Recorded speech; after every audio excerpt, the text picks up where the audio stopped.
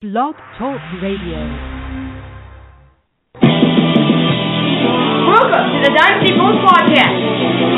Nick Hales of the Redskins Wagner and Joshua Johnson are here to make you laugh, challenge your mind, and help you build a foundation. This is the Dynasty Pulse, presented by the Dynasty Football Warehouse.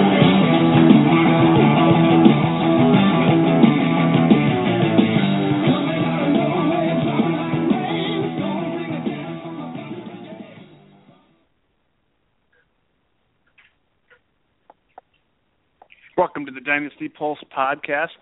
I am Joshua Johnson. With me, as always, is Nick Hale to the Redskins Wagner. Nick, what is up, my friend? Oh, not much, Josh. I'm doing great out here in the Northwest. We're kind of being spared the brutal winter that most of the country's seeing, so can't complain there. How you doing today? Just got done shoveling 4 inches of snow off my driveway. Convenient you would say that. But anyway, I got a great show for you today as we're going to cover the NFC West.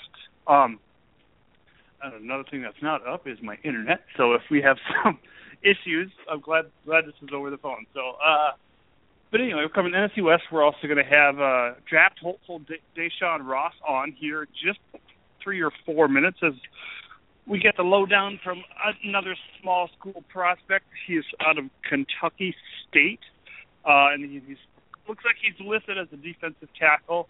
Pretty athletic for a defensive tackle. We'll get into all that position stuff with him when he comes on. And like I said, we're going to dive dynasty deep into the teams in the NFC West. We're going to have Brian Tesh and Dana O'Gorman on. Brian Tesh is from Fantasy Pros, and Dana is, of course, from NFL Female. We've spoken with both of these people before, so we're very excited to bring them to the DFW crowd. Got a lot of other dynasty things going on too, as we're going to break down some trades and whatnot. So looking forward to a great show and seeing what we can figure out for you guys with those teams in the NFC West. A couple retractions from last week. Nick, I'll put you on the spot right away. As I listen back to the show, as I always do, to mainly critique myself, because Nick is pretty flawless most of the time in his delivery. You actually mentioned, said the name Fred Taylor rather than Fred Jackson. And I know you know how much I love F-Jack, so I got over it, though. I mean, I think they're both probably the same quality player, but Fred Jackson's certainly a little more of a durable player than Fred Taylor. So, but at least you were in the right sport, because I, for some whatever reason, every time I mention draft prospect Tevin Coleman, I call him the R&B singer from the 90s, Tevin Campbell. So I'm going to say it right now 3 times, just like they do in that movie Beetlejuice. Tevin Coleman, Tevin Coleman, Tevin Coleman. So hopefully, if you hear me say Tevin Campbell one more time, I shouldn't have said it again, but you know who I'm talking about. But I'm going to get it right, and I really like this guy too. I don't know why I can't get that out of my head that I keep calling him the wrong name. But anyway, that was our retraction from last week. Hopefully that will not be a reoccurring set. And it's Fred Jackson, Nick. But anyway, a lot of things going on at DFW. We are so excited to bring that to you.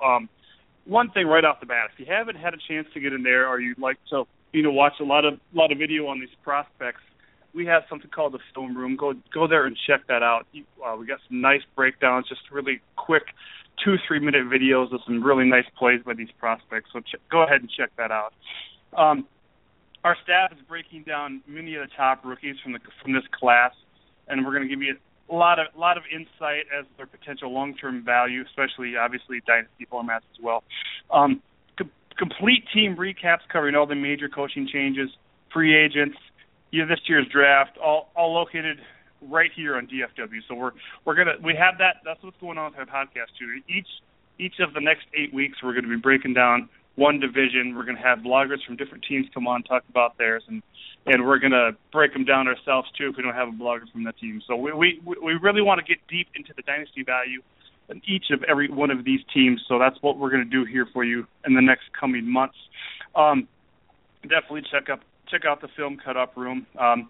Our rankings are updated monthly as well by our well-informed staff, which give you the edge to start up drafts and trade decisions. Definitely check out the forums as well. trade advice, just talk shop, just talk about how, what your Dynasty League can do differently to run better. We got a lot of great perspective and a knowledgeable staff members in there too to help you out. So make sure you check that out. Looks like we got Deshaun on the phone, so we will get him on right now. Deshaun, are you there? Yes, sir. Yes, sir. How you doing today? Good. Is it Deshaun or Deshaun? Deshaun. Deshaun. All right. Sounds good. Well, how's it going there? Are you in Kentucky today? Yes, sir. Yes, sir. I'm up here right now. I took a couple of days off. I'm at my old school trainer, my college. Very cool. Very cool. Well, for starters, it's Deshaun Ross, defensive tackle. Looks like you're listed. Kentucky State. Why don't you tell us? We've all seen the film on you, Deshaun. But what will we see if we sit down and watch a full game of you? What are we going to notice differently that we don't see on these highlight reels? What are we going to be impressed by you when we watch a whole game of yours? First off, you'd be impressed by my motor. Never giving up on the play, no matter the distance apart from it is. And you also see a person with they can give you different moves. You also see a person that's been used in different positions all across the D line, and even some used on offense as far as blocking fullback and blocking tight end. So you'll see a player that's been moved around, can play different positions, and a player that with a great motor and hunger, with a great get off that uses his hands. Little offense too. I like that. Another dimension to your game. Nick, what do you got for Deshaun? Yeah, Deshaun. So at Kentucky State, you played all over the D line, like you mentioned, and the scouts are going to love that versatility. But I was wondering what position feels most natural to you. Probably the 3 technique, D tackle. More of a edge rusher, pass rusher, but I say basically the interior. I'm more comfortable with any of the interior positions, but particularly the 3. Deshaun, how do you think your game can translate to the NFL? Now, if you get a moment to watch Deshaun's highlights, make sure you check it out. What I really like about you is you seem to somehow just get that extra edge when you get one hand on a guy and then the whole body comes over. How are you going to make that all work in the NFL? Just practicing techniques and learning from the people ahead of me that's been there for some years. Also soaking in a lot of information from our coaches, because without coaching, we're not players. So it's a lot that I have to learn at the next level, but I'm also willing to learn them things and put in the extra effort and extra time after practice or before practice or in the meeting room. Have you been contacted by NFL teams? And do you know if there's been at your games at all? In December when I was at the FCS Bowl, I was in contact with the Rams and the Eagles to say they really liked me a lot. And since then, some CFL teams has been in contact with me on a daily basis, and a couple more, like it's like arena teams and everything. But the Eagles and the Rams and Oakland, I had talked to Oakland for a little bit. They said they was interested. Okay, well, I can, as a Raiders fan myself, I can handle that. Like I said, I really like your tenacity, and like you said, you don't use that same move every time. You kind of mix it up, and I think that's going to help you. That you have more than one kind of technique, and the fact that you've played all over the line, that's going to help you a whole lot. Nick, what do you got for Deshaun? Yeah, so I've seen you're listed at 6'1", 290, and recently I read you did 33 bench reps, which is really good. I was wondering, are you really a 4'8", 4'9", 40 guy like I've been reading? Yes, sir. Yes, sir. I just recently was clocked at 4'9", so I stay more up to 4'9" level. Yes, sir. 4'9" hand time. I think the scouts are going to love that, definitely.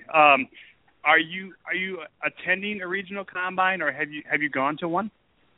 No, sir. Right now, I'm not scheduled for a regional because they was all booked by the time. But right now, putting all my focus into my pro day on March 12th at the University of Kentucky. All right. So your pro day is March 12th, and you're going to the University of Kentucky for that, you said? Yes, sir. Yes, sir.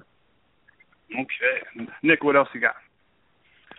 Yeah, so some people wrongfully believe that if a player changes schools multiple times, there must be academic issues. That's definitely not the case for you, as you're getting your diploma this May.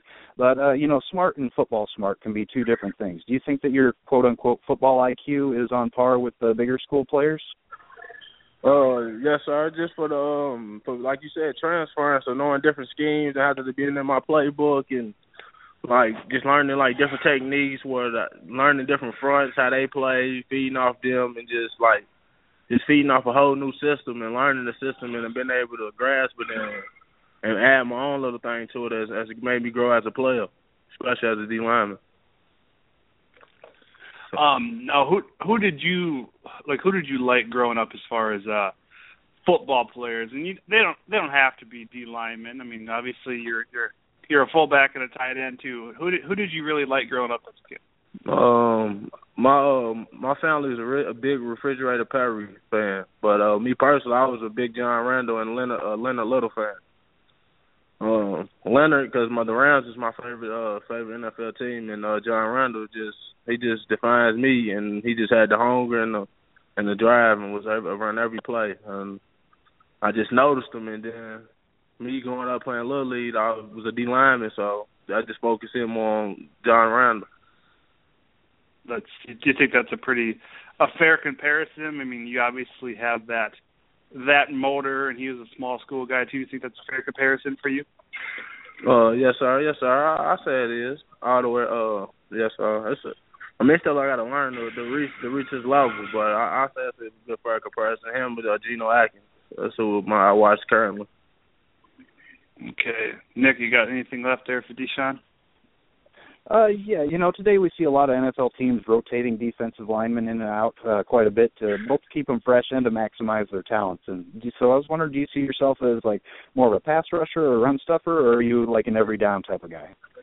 I say I'm more of an every down player, but I bring a lot to the pass rush game. I think I have a lot of different moves and everything, and different counter moves to go along with it. So I say I'm more of a pass rusher guy, but I feel like I'll be good on both aspects of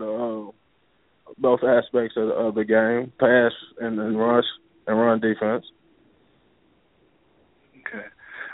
Nowadays, Deshaun, it seems like the NFL is a little bit regressing back towards the smaller, the under, not way under, but slightly under 300-pound defensive tackle. Now you're kind of in that caliber, and hopefully that helps you out along the way. But what do you think of that? I mean, do you think you're going to run into that you need to put on some more weight to play at this level, or do you think that's going to be, they're going to take it for what it is and give you a shot no matter where you're at weight wise? Because you're not a guy that's going to balloon up to 330 pounds. We know that you got way too much energy for that. But how are you going to maybe overcome that? And what do you think about that just in general, the way the NFL is going right now?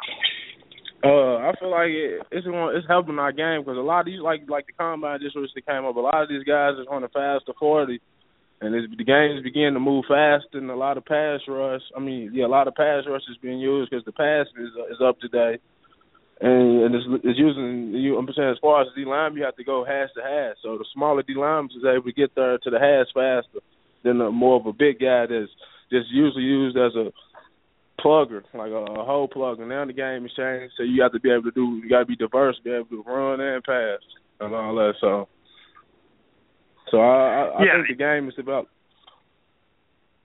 No, go ahead. I also said I think the game is developed to more of a speedy game, so a speedy interior and speedy. You're getting more speedy offensive linemen, so you got to be able to match what they do to be able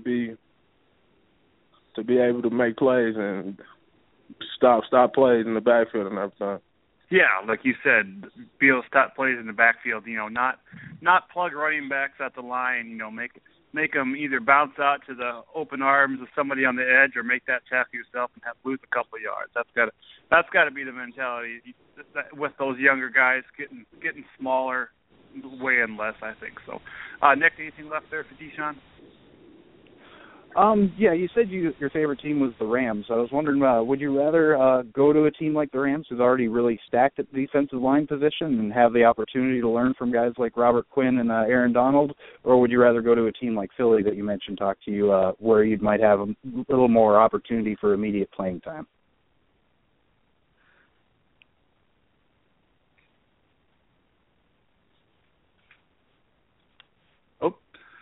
We lost Deshaun. Maybe. Oh, here he's back. He's back. I'm sorry. Hello. Yep, we lost you there for a second, bud. Sorry about that. Did you hear Nick's question there? Yes, sir. Yes, sir.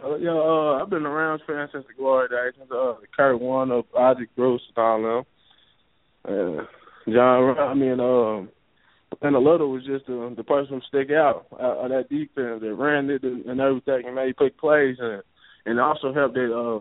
My mom was from Knoxville, so I grew up in the Knoxville area, and he was a Tennessee ball, so I've been watching him since the younger days. So it just progressed to when he came to the Rams. Okay. Well, I think Nick was kind of asking too about would you rather go to the Rams where they're already kind of stacked, or would you rather go Philly where you maybe have a chance to play a little bit more? To be honest, I say I'd rather go to the Rams in competition because, each and every day is making you get better because so much talent there. It's you either get it or you gone. So you just bring a little bit more edge to you where you go to a system where you can already play in early and they already got high praise. And, it's not a lot of competition that you begin to tend to relax, and sometimes that affect your game. It all becomes it's your inner motor and everything, but sometimes that takes sometimes makes a big help in your game to play with other competition and learn from them and what makes them get great and everything. Yeah, most definitely, and I think with the NFL really understanding player rotation on defense nowadays, it's really a big trend. I think you're going to get your chance either way if you get that chance with an NFL team. So, Deshaun, I want to thank you so much for joining us against Deshaun Ross. What's your Twitter handle so people can go there and go check out your video? My Twitter handle is PocketPusher55. All right, cool.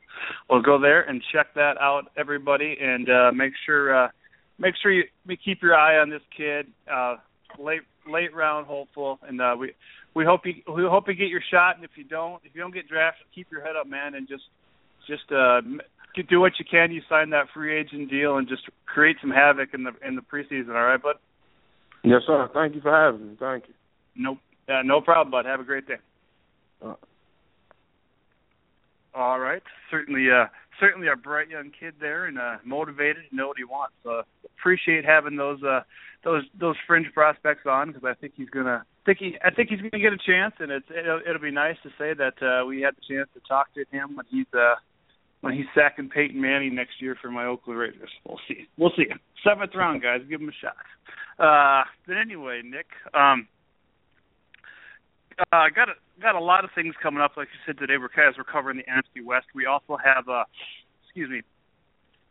we're also going to talk about a few dynasty dilemmas. Our buddy Chuck here at DFW wrote about the Broncos backfield, and don't think that C.J. Anderson is the number one guy right now. So we're going to get to that dilemma a little bit later. But first off, I did want to mention, just in case you are wondering, when I post something on DFW, it automatically links to the Fantasy Pros page for San Francisco 49ers third-string quarterback Josh Johnson. I am not that person. I am actually a different Josh Johnson. It is just a common name. There's also Josh Johnson, who was a major league pitcher. So if you think I was like, hey, I wonder. No, that's not me.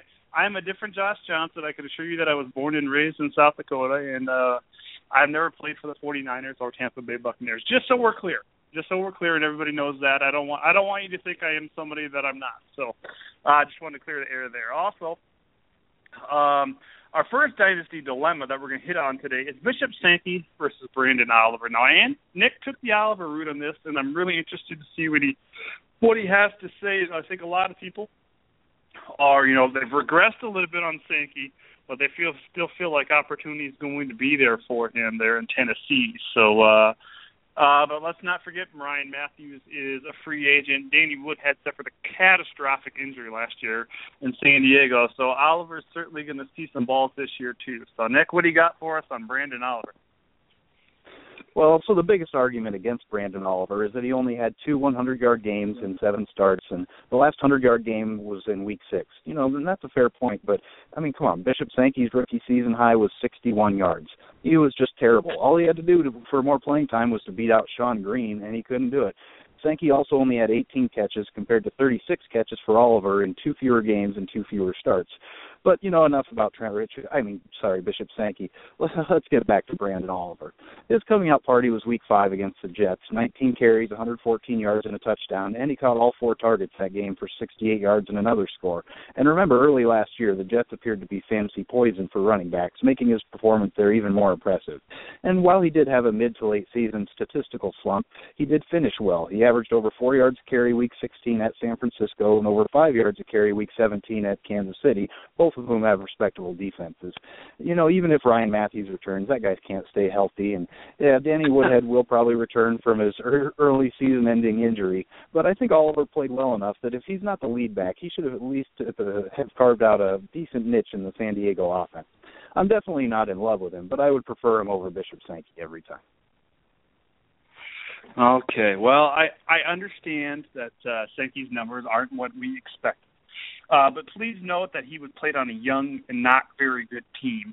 Oliver stepped into roles that were vacated by injured players. So, you know, he didn't really have to fight for that role. And I think Sankey maybe understood what he needs to do to stay on the field. Sankey was also the highest drafted running back in 2014. Thus, we all expected results. You know, I expected major results as I drafted him in the 5th round in a couple of leagues, maybe even the 3rd or 4th in a dynasty format. So I'm stuck with him. That's kind of why I'm in the Sankey boat here today. He only gained 596 yards, but he only started 9 of 16 games.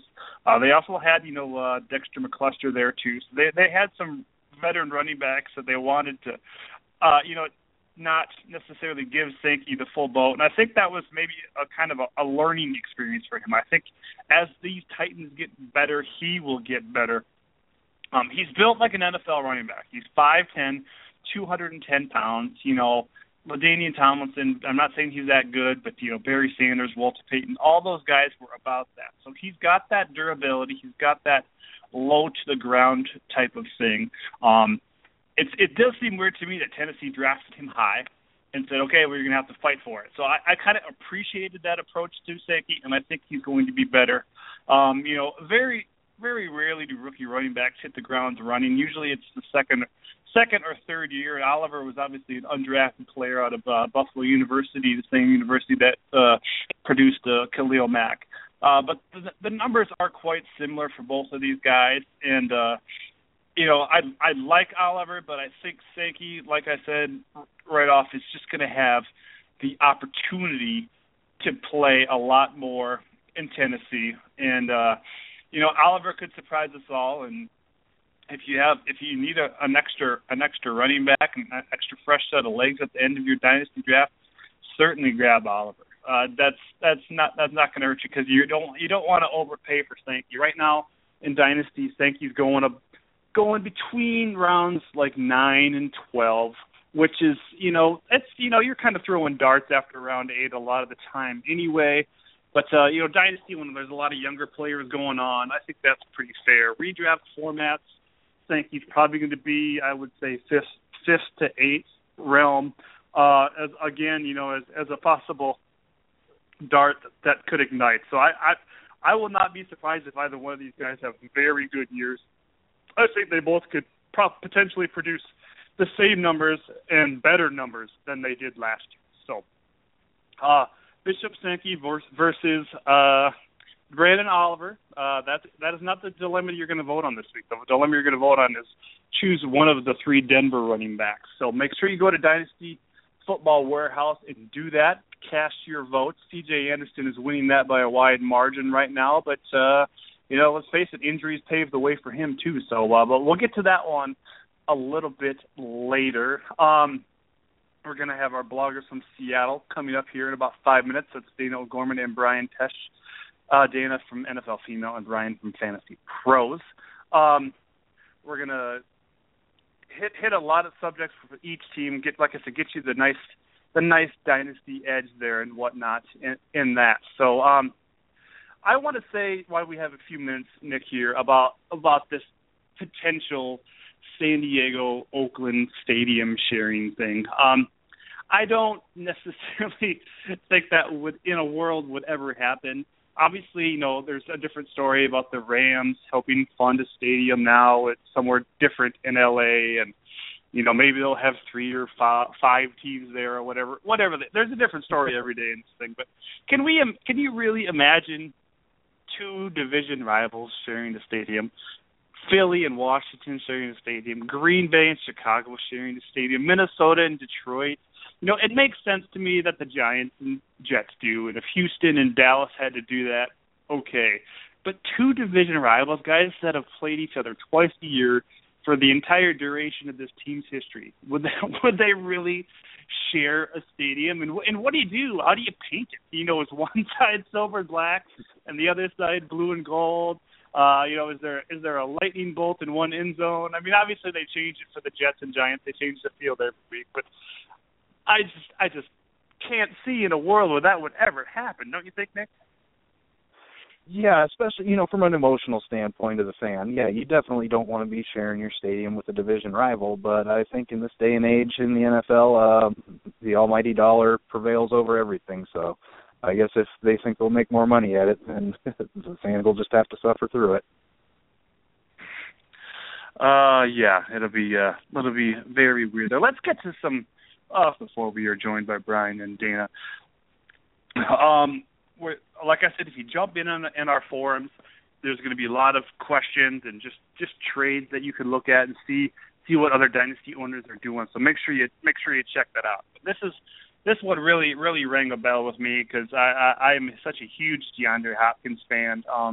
And if you happen to hear this, I'll take a jersey. If you want to send me a jersey, that's cool. I will wear it. I'm an Oakland Raiders fan, but I will wear a DeAndre Hopkins game-worn jersey that's even ripped in the back. I'll wear that. If you get one ripped, just send it my way. I appreciate that. But somebody traded DeAndre Hopkins and their first-round pick as well as somebody else's first-round pick that they had for Dez Bryant. We'll get to him a little bit later, and a second-round pick. There's also somebody gave up DeAndre 2 first-round picks and a third-round pick for Dez and a second-round pick. Nick, what do you think about that trade? Well, before the recent news about the possible Dez Bryant video surfacing this week, I thought it was a pretty even trade. Before that news, I would have said I'd take Dez Bryant number 1 overall in a dynasty draft. So it would take a lot for me to give him up. But 2 firsts, a third, and a great young talent like DeAndre Hopkins, I think it's a pretty even trade as long as Dez Bryant stays out of trouble. Yeah, and it depends on where your dynasty team is at. If you think you're on the cusp and you want another player to put you over the edge, I honestly don't see that the numbers that either one of these guys produced this year is going to be very different. We obviously saw the full DeAndre last year, not the DeAndre that suffered a concussion at the end of the preseason last year. We saw his full potential and what he could do. I just don't know in a dynasty format how you trade this guy, but you are getting Dez in return. So I guess that's fairly even. But I can't wrap my head around trading Mr. DeAndre. Another DeAndre, speaking since I love him so much. Another one that I heard, Nick, that wasn't written down here for us, but somebody traded DeAndre for Julius Thomas and the number 5 overall pick in a rookie draft. What do you think about that? Obviously, if you have that first round pick, you're going to get a guy like Jalen Strong, Parker, White if he's still there. I doubt it. But what do you think about that? Because you're getting a tight end if you need a tight end, but you're also going to get a chance to draft one of these. And you probably have another first round pick to draft maybe 2 of these awesome top 5 running backs in this draft. What do you think about that? Yeah, I would not have made that trade if I was the the Hopkins owner. I'm not big on Julius Thomas repeating his performance if he leaves Denver. I don't think he's going to get double-digit touchdowns without Peyton Manning throwing him the ball. So I personally would not have made that trade. Well, even if he does leave Denver, or even if he stays in Denver, the fact that he's got 12 TD passes in the first 2 seasons, do we honestly think that's going to happen again? There is no way that's going to happen again. Even if he stays in Denver, obviously his numbers trailed off a little bit too because of Manning being hurt there towards the end of the year. He didn't have as many receptions, but it depends on the offense that Julius Thomas goes to. I don't know how you make that trade now when you're not totally certain about what team he's going to be on, but. Yeah, it's a hard call there. So, like I said, Brian and Dana will be joining us very, very shortly. I think the moral of the story is don't trade DeAndre Hopkins unless you're getting Dez Bryant. But wait and see how that situation all works out. So we got Dana on the phone, I believe. Dana, are you there? Hello? No, this is definitely not Dana, Josh. Oh, I'm sorry, Brian. I thought you had a different. Pretty much the opposite of Dana. Okay. All right. Well, I just actually had lunch with Brian. He's another fantasy guru, if you will, from my wonderful South Dakota area. Not from South Dakota, from Washington.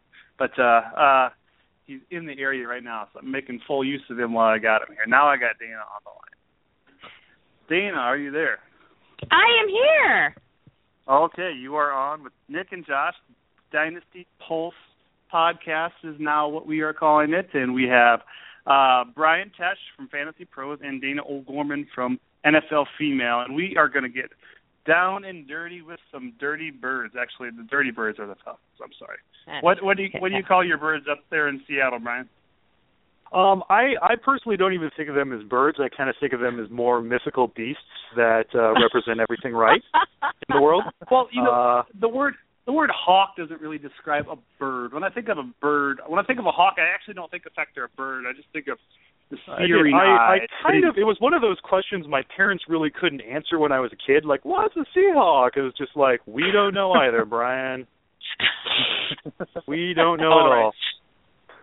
Well, since you guys made the Super Bowl game, I thought I'd call in two of the best Seattle people I know as we break down this Seattle team dynasty-wise. So, Dana, let's swing the first question to you. If Marshawn Lynch is not retained, is it Turbin or Christian Michael that gets the nod? Well, is it Turbin or Michael or a draft pick? I mean, it's kind of up in the air when you have Marshawn Lynch, and I say that with reverence because he is just a god in my eyes. I think that it's hard for really these guys that are underneath of him to get much playing time in order to kind of give a good view of where they're at and how they are. So, you look at their stats. Turbin's been playing, for 3 years. Michael's been on the team for 2. They're very similar in their stats. Obviously, Robert Turbin has had a little bit more playing time than Christian Michael. But the fans are really high on Michael. They really like the way he plays from the teeny little bit we've seen. We just haven't gotten a lot from him, except for, of course, in preseason and that sort of thing. If I had to pick one right now, if you said, okay, Marshawn Lynch is not coming back, pick one of the two, I would pick Turbin. And the reason I would do that simply is for experience-wise. He's just had a little more experience playing in the offense. If you look at it long-term, though, there seems to be quite an upside with Michael. However, the rumors have it, and I know we're going to talk about draft a little bit later on, that they are kind of looking for another running back to throw into the mix. So if you put me on the spot, I'd say Turbin, but long-term, I'd probably lean a little more towards Michael. Well, and this is a great running back draft, too. I think nobody's going to fault Seattle if they go there, too. And there's going to be quality running back talent when they make that first-round pick if they want to go in that direction, certainly. Brian, same question to you. I don't think they're going to go running back at first round. Not the first round, no. Exactly. It is the Seahawks. They only on their active roster, they're only going to carry maybe 2 running backs, and they're already pretty high on Turbin and Michael. that for fantasy purposes, you don't really want to have Robert Turbin on your roster. I mean, he's a nice back, but he's pretty much your garden variety, slightly above replacement level back. But where he makes his living is that he's the best pass protector / receiver out of the backfield. But I mean, Michael, if you watch him play, there's every once in a while you'll get an instance where you'll have Turbin get a carry and then you'll have Michael getting a carry, and it's just like, are these aren't even running backs. Like Robert Turbin is running in sand, and Christine Michael is on a super fast treadmill. That he's a cut above athletically right now, but he has no use.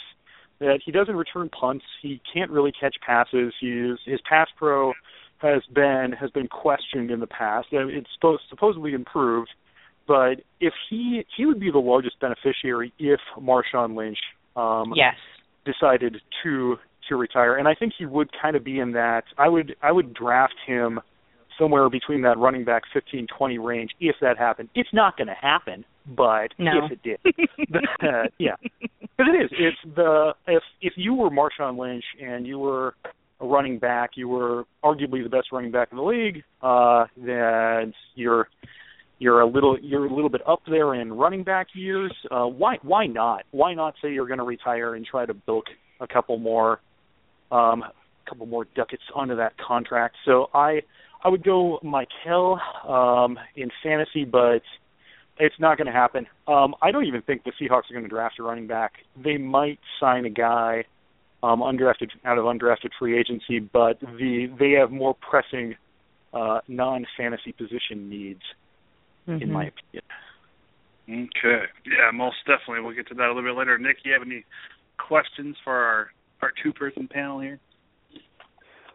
No, I'll just weigh in on that last one quick, though. I think it's tough to see a team with Super Bowl aspirations like the Seahawks that have such a run-based offense trusting either of these two guys to be the man and take over the Marshawn Lynch role if Lynch were to retire.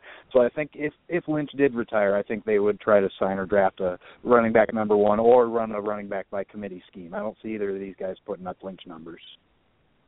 If you look at it, if I may interject, I think I found it somewhere that, I mean, on a per touch basis, which gets a little screwy because Turbin catches passes, which inflate his per touch yardage total. That the combination of Michael and Turbin were fairly close to Lynch. And Lynch is just 3 deviations from the mean, insane running back. Like most of the time, running backs are all pretty fungible.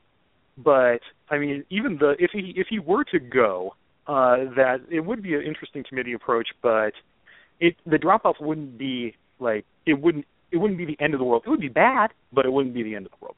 Yeah, well, if you want a pass catcher, Shane Vereen is a free agent. Just want to throw that out. Everyone's a free agent. Every stinking running back in the NFL is a free agent. It's insane.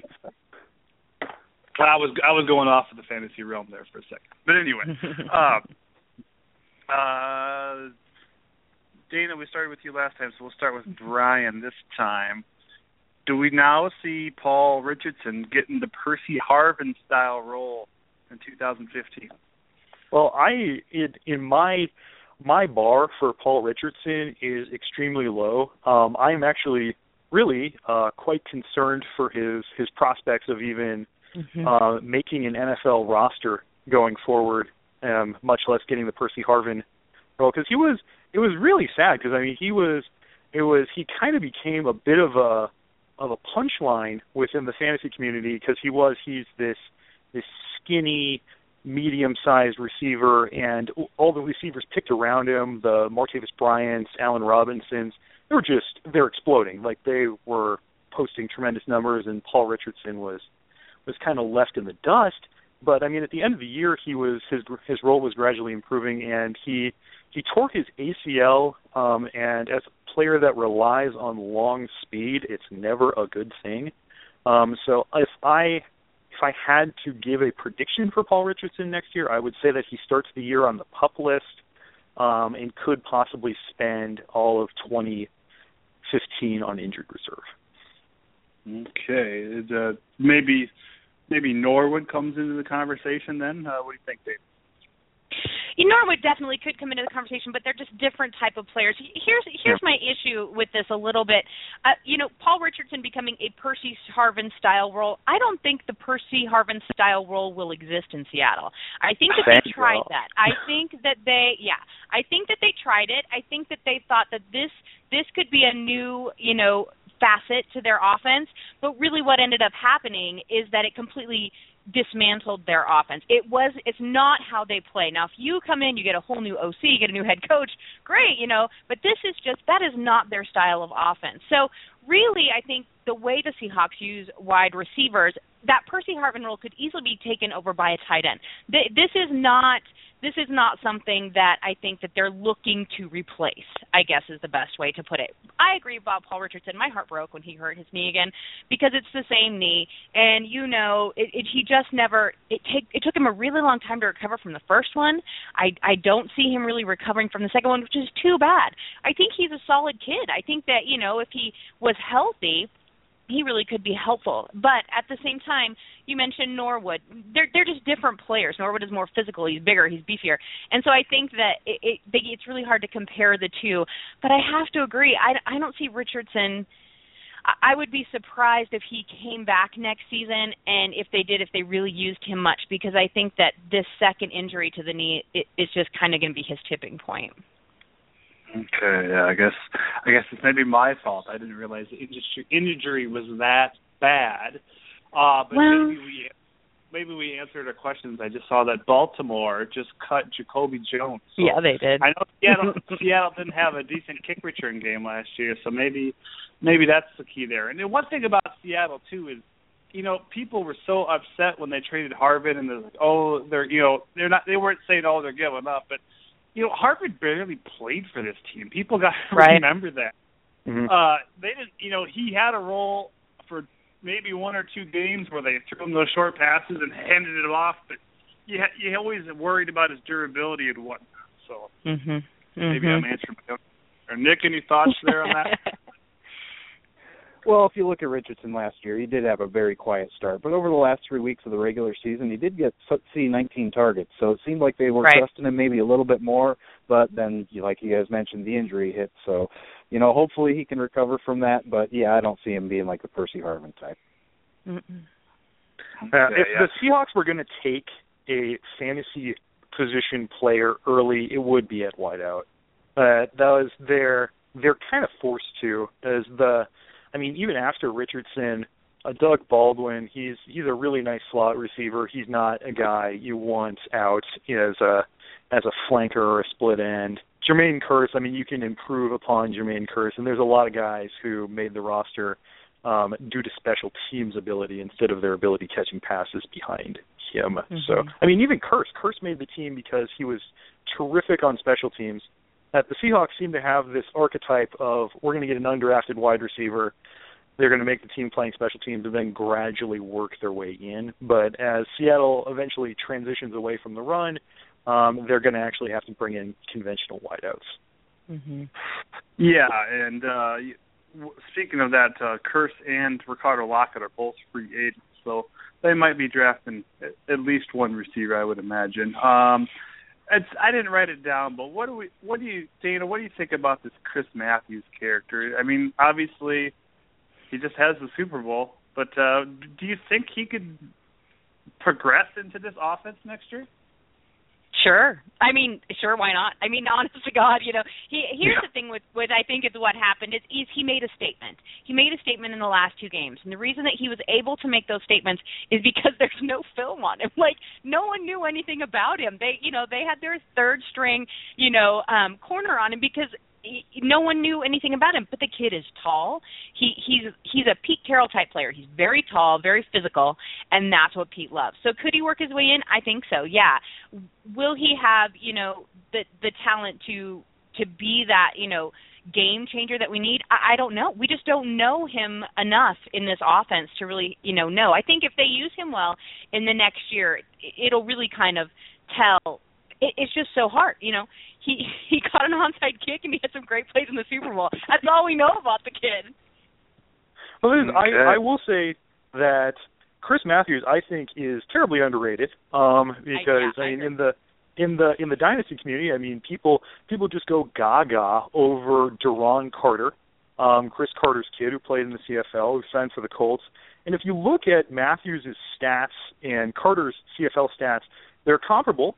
If you look at Matthews and versus Carter in athletic testing before they came out of their respective drafts, Matthews beats him hands down.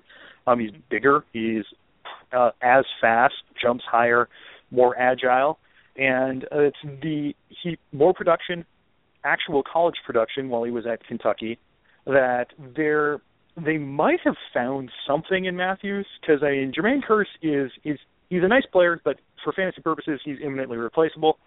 That it's going to be a very interesting camp battle, because you'll have Norwood, Matthews, Kearse fighting out there for that conventional wideout spot. And I think that the thing with him was he got hurt in Canada, and he missed a year with turf toe.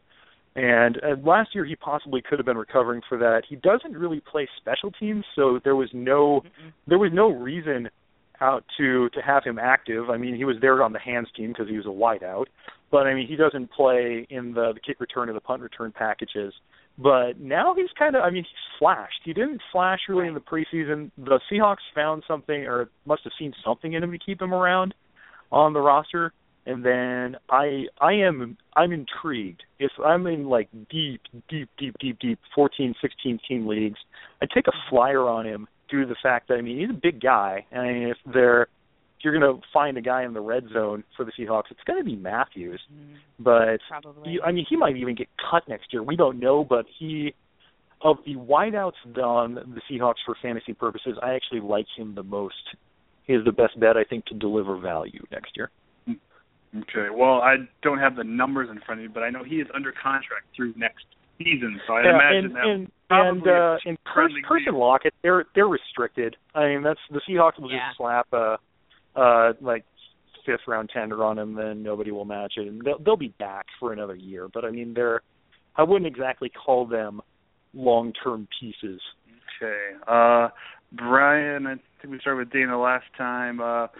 Luke Wilson. It's okay. We're good. We're Robert Turbin and Christine Michael here. All right. The team. All right. Does Luke Wilson have any dynasty value at all? Obviously, he scored some touchdowns last year. Or maybe is there another tight end coming to town? With this draft class, no.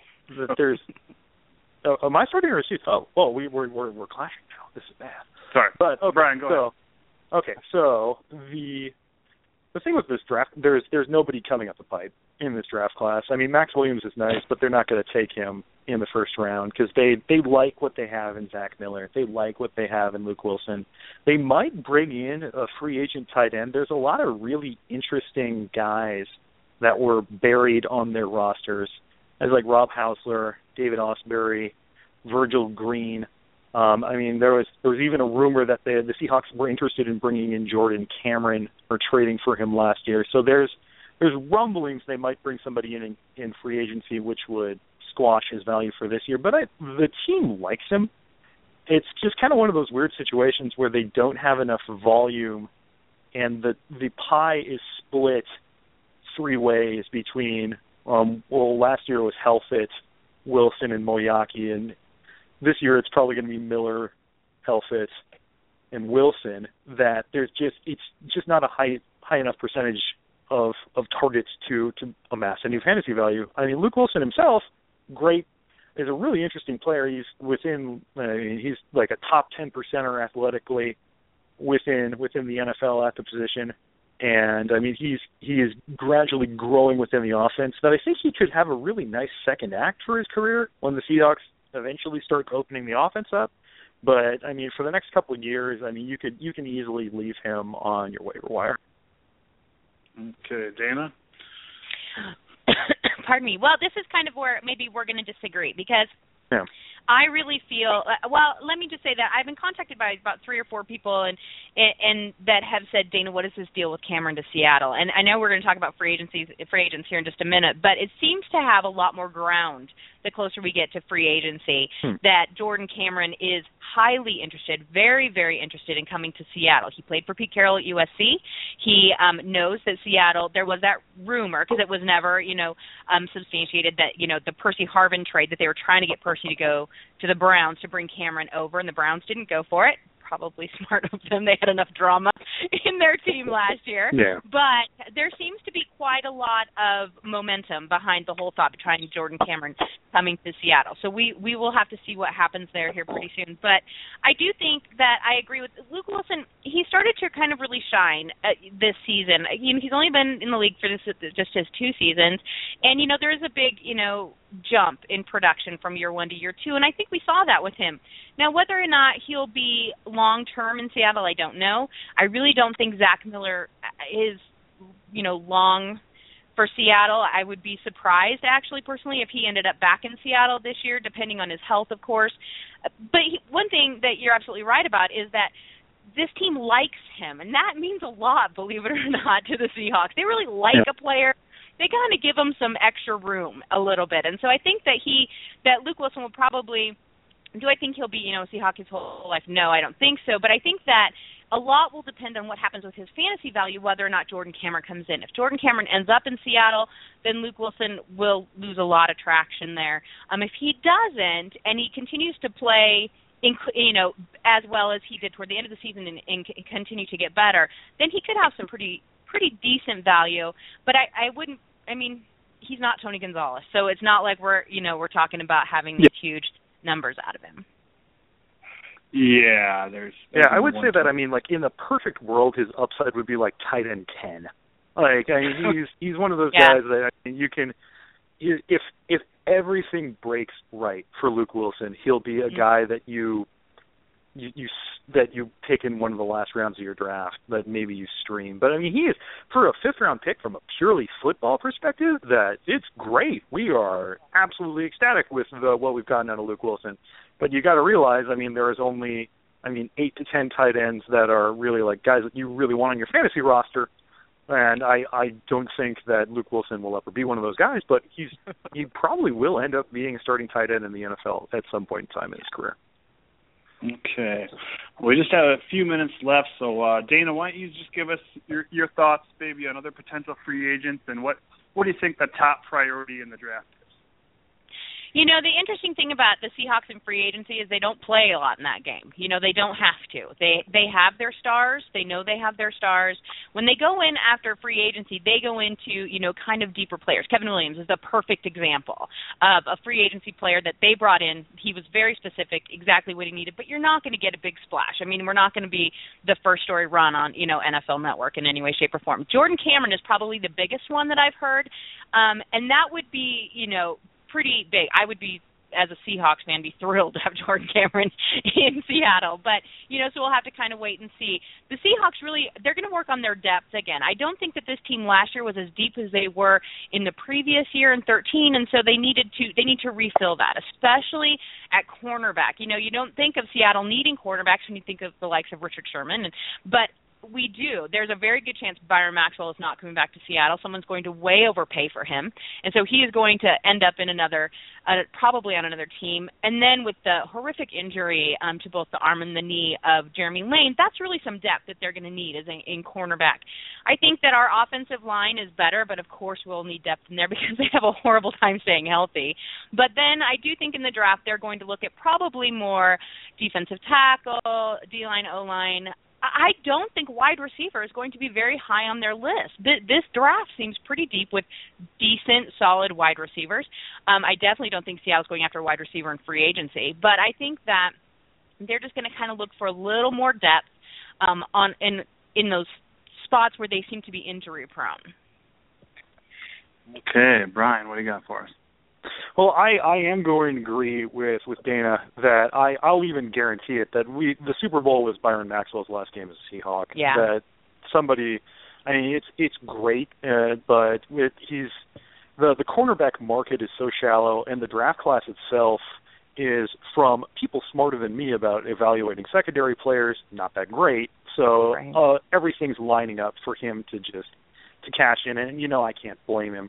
But I will agree that we're going to be losing possibly be losing Carpenter on the offensive line, and this year really exposed that the Seahawks don't have much depth there. That they're signing guys off the street to start on the offensive line, so that needs to be reloaded. I will agree that they might even need to take a safety high within or sign somebody in free agency, because there's a decent chance that Earl Thomas is actually going to miss some of the regular season. That it's very much out there, and he is the glue of the defense. Cam Chancellor also played hurt through the Super Bowl. Richard Sherman, who knows what's going to happen there? Apparently he's not going to have surgery and try to just rehab it, but it's all very dicey. So with that, the Seahawks will probably need to focus on, but I will say that. So offensive line, the Seahawks usually go defensive line in free agency, and I will say that, outside of maybe a reclamation project at tight end or wideout, they might draft somebody. I mean, they seem to like these big guys. I would say maybe a Desmond Lewis later in the draft. Devin Funchess didn't have a really great combine, but he's really interesting. Another guy completely and totally diametrically opposite, Kenny Bell out of Nebraska, had a really quietly effective combine and probably could be had in the middle rounds. He seems like a Seahawk kind of wideout. But with that, I mean, too, they should also look into free agency and look at guys whose value is currently down. Guys like Denarius Moore, who had some years in Oakland. Oakland seems like a hostile work environment, and could possibly benefit from to come up into Seattle. And also a guy like Leonard Hankerson, who also comes from another hostile work environment in Washington. So those guys, some very interesting, measurable guys that, I mean, had their moments in the sun that could possibly play on the outside for the Seahawks. Okay, well, that's a whole lot from both you guys, and I certainly thank you for doing it.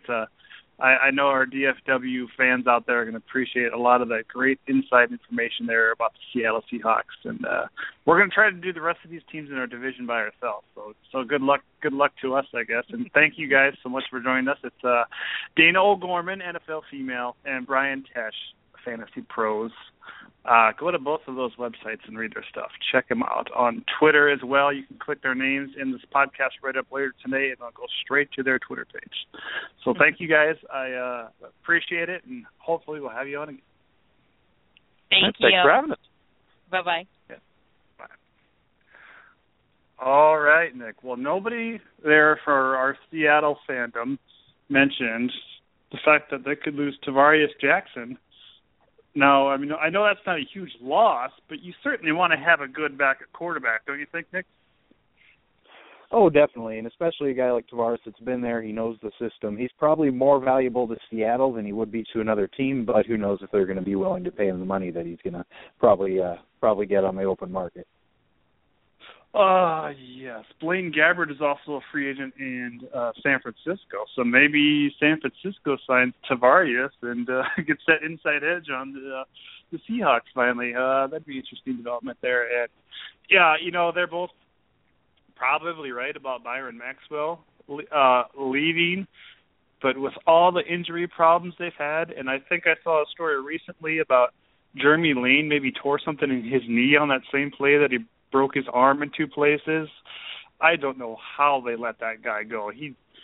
Maxwell made just under $700,000 last year.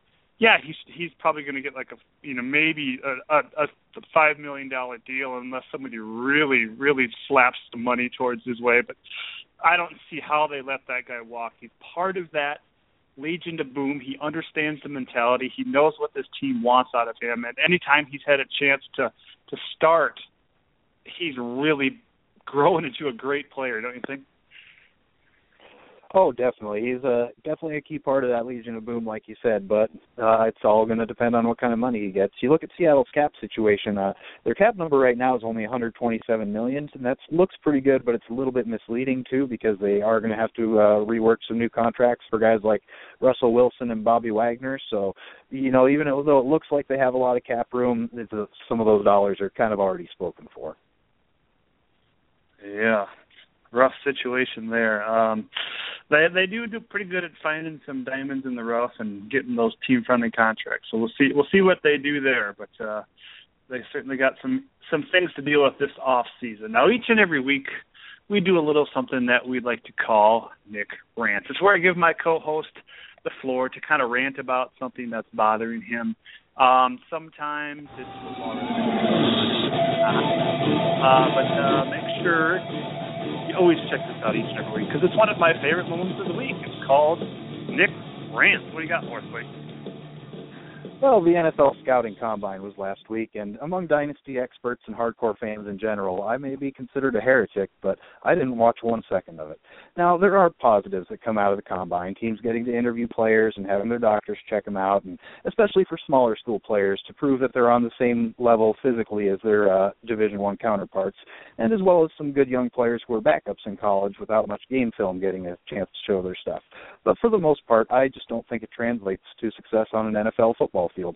If I want to see what kind of football player a guy is, I'll watch tape of him playing, period. I mean, wow, Winston and Mariota look good in passing drills. I would hope the top two quarterbacks would look good throwing to uncovered receivers with no pass rushers. But you know what? Drew Brees didn't. He had an awful combine. He turned out okay. DeAnthony Thomas, one of the fastest football players I've ever seen, ran a 4.5 40. Not very impressive and not indicative of his game speed. Another reason I don't watch is the coverage. At least in the years I've watched, it focuses on the glamour test, the 40-yard dash, the bench press, passing drills. But, as our friend Gene Clemens and his co-authors from Football Game Plan wrote in their awesome but disarming football myth, 40 times in bench reps are overrated. Players don't run 40 yards in a straight line or need to lift while lying down. Squats are a better measure of football strength, while shuttle drills, three-cone drills, the things that can test change of direction and short area quickness are more relevant, but those don't get the same amount of airplay. Of course, I did look at the numbers afterwards out of curiosity mostly, but I just don't pay too much attention to them. Track stars win the combine, while good football players win, or should I say earn, a lucrative second contract. Josh? Sorry about my dumb dogs in the background. They agree with you, apparently.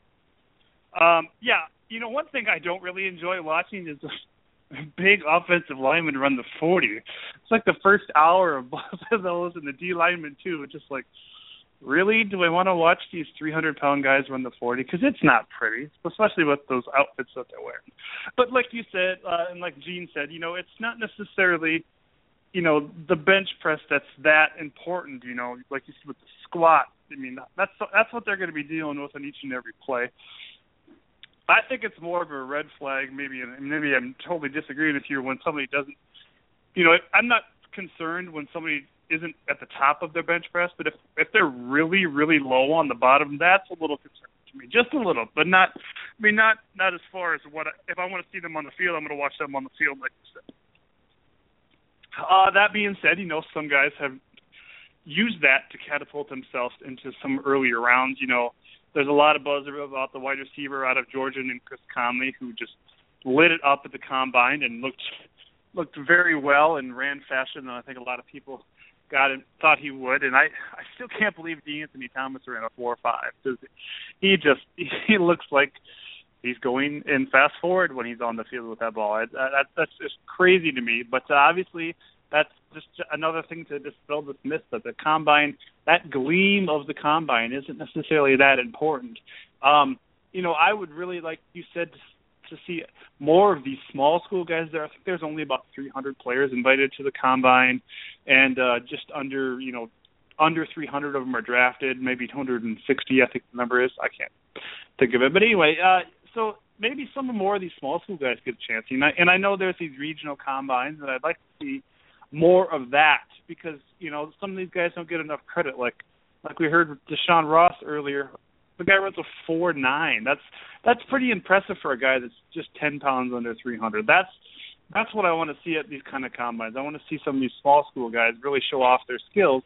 And if that's what's going to help them get drafted, that's cool. But, I don't want to sit there and watch, like you said, Mariota and Winston. We all know that they're good football players. And, Winston had a bad combine. Does that mean Tampa's not going to take him number one? I don't think so. I think they're still pretty set that that's going to be their pick.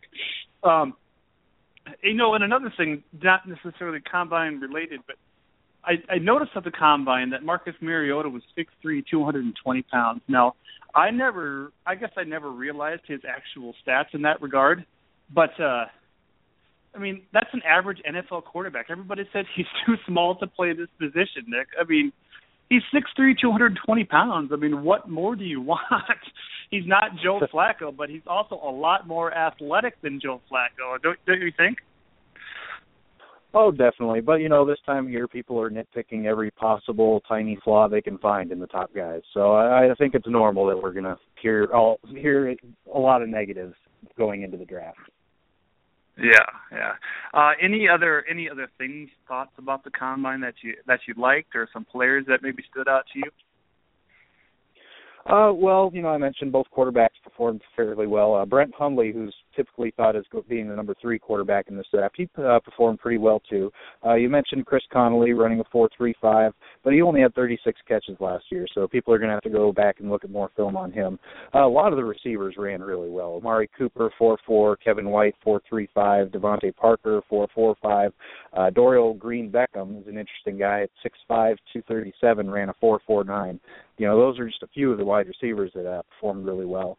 Oregon's tackle Jake Fisher was really impressive among offensive linemen. And then a running back, smaller school guy from Northern Iowa, David Johnson, at 6'1", 224, ran a 4.540. Probably go and look a little more into him.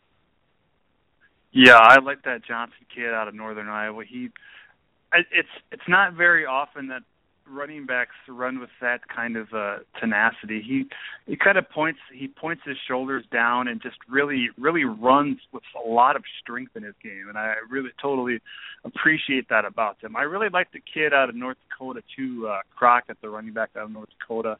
I can't remember his first name right now, but I think I don't know if he was even at the combine, but I think he's done some pretty good things, and I think he should definitely deserve a chance. There was one guy that I kind of noticed him in drills, and I have never heard a word about him since, and I haven't heard anything about him prior to the combine either, but he was there. He's a running back out of Kentucky named Braylon Hurd.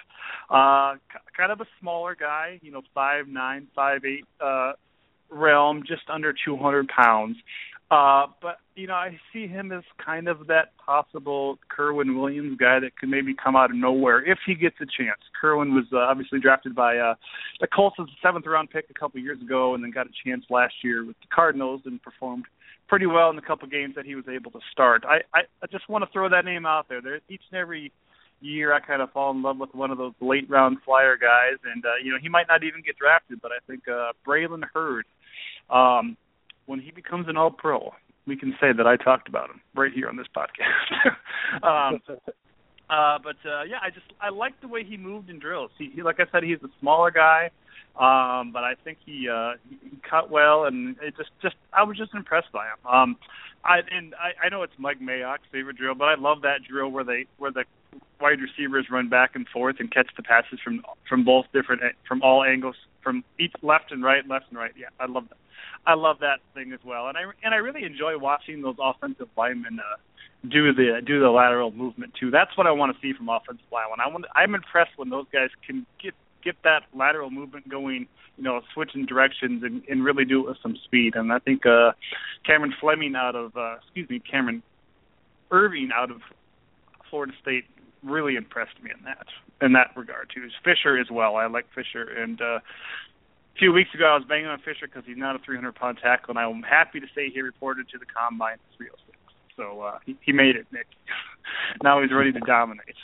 Like I said earlier, the Dynasty Dilemma that we are going to have you vote on today is the Denver situation, the three-headed monsters, C.J. Anderson, Monte Ball, and Ronnie Hillman. Right now we're sitting at 18 votes for C.J. Anderson, 5 votes for Monte Ball, and just 1 vote for Ronnie Hillman. And I should let Nick know that last week, Chris Borland won by 1 vote. So he took the Chris Borland stand in that regard last week.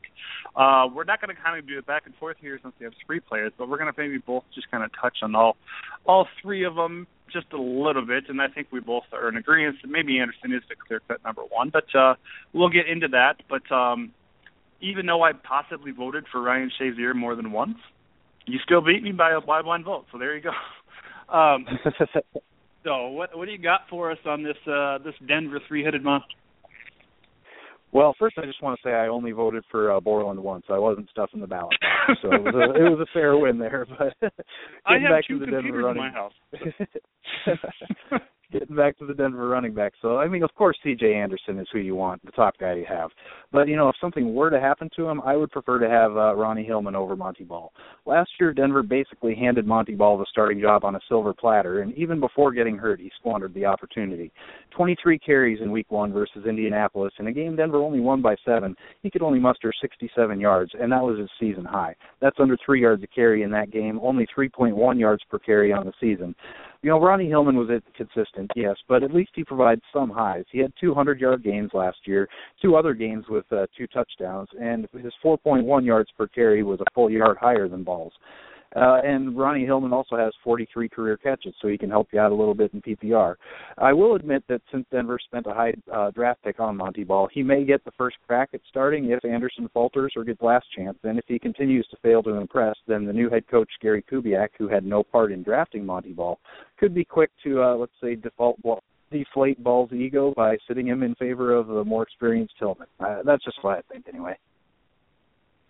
Well, we do want to think that Anderson is the clear-cut number one. Our buddy Chuck wrote a different story that he's not necessarily going to be a keeper. Don't hold your hopes out, because I see Denver and Gary Kubiak, who's always had an effective running game throughout his coaching career, going with the hot hand, and I'm not necessarily sold on any of these guys as a running back one for your fantasy team.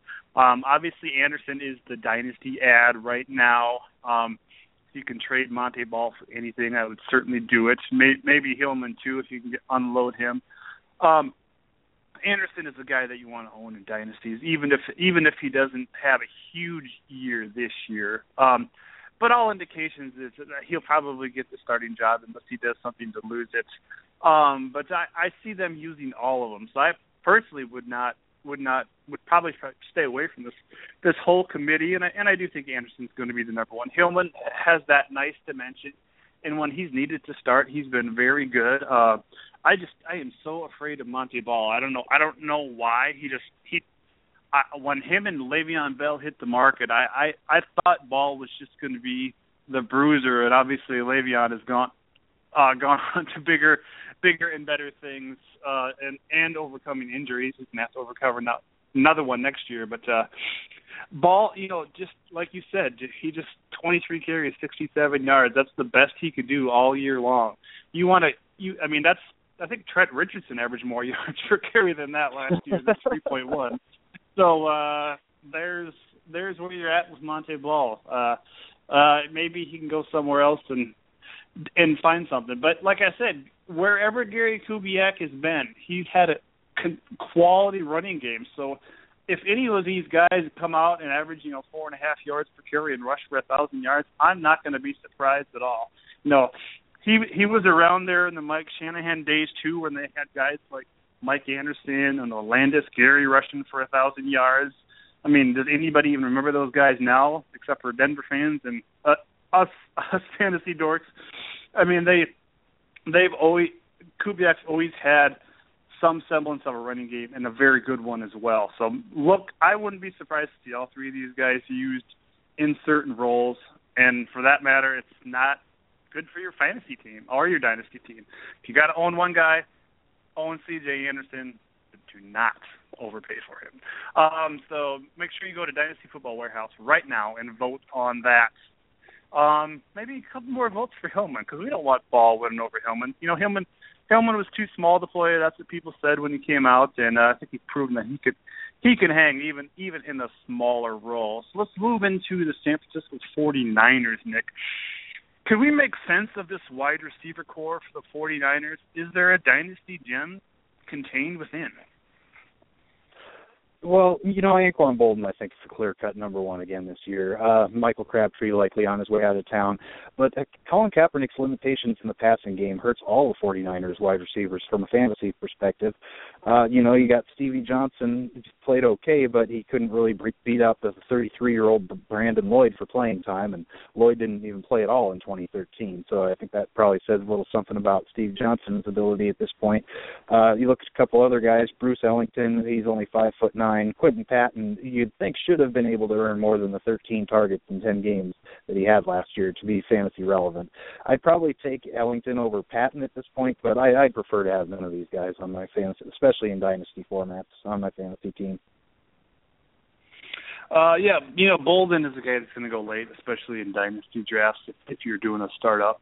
But, the guy is an effective player. Stevie Johnson has had some health issues that really haven't cost him a lot of time, but he's just a guy that I really can't in good faith take. A couple of years ago, he had surgery on some part of his back that was broken. So anytime I hear broken back wide receiver, I tend not to ever want to draft them. And I just kind of automatically take him out of my subconscious radar in my head.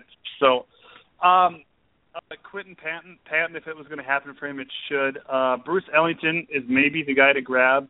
He's a guy that, with this great wide receiver class coming in here, and you don't get one of those top 5 or 6 guys in your dynasty or in your startup dynasty, and Ellington is there late, he's certainly worth a dynasty ad, even a redraft ad, as a possible potential, keeper steal going in. I think he can be an effective player in this offense.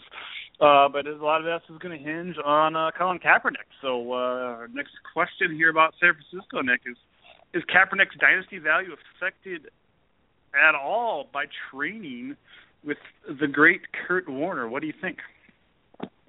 Well, it's funny. When I first saw this question, I thought, well, wait, didn't he have a quarterback's coach before? Then I saw he didn't. I thought Washington was the only team dumb enough to try to transition a young running college quarterback into a pocket passer without having a quarterback's coach around.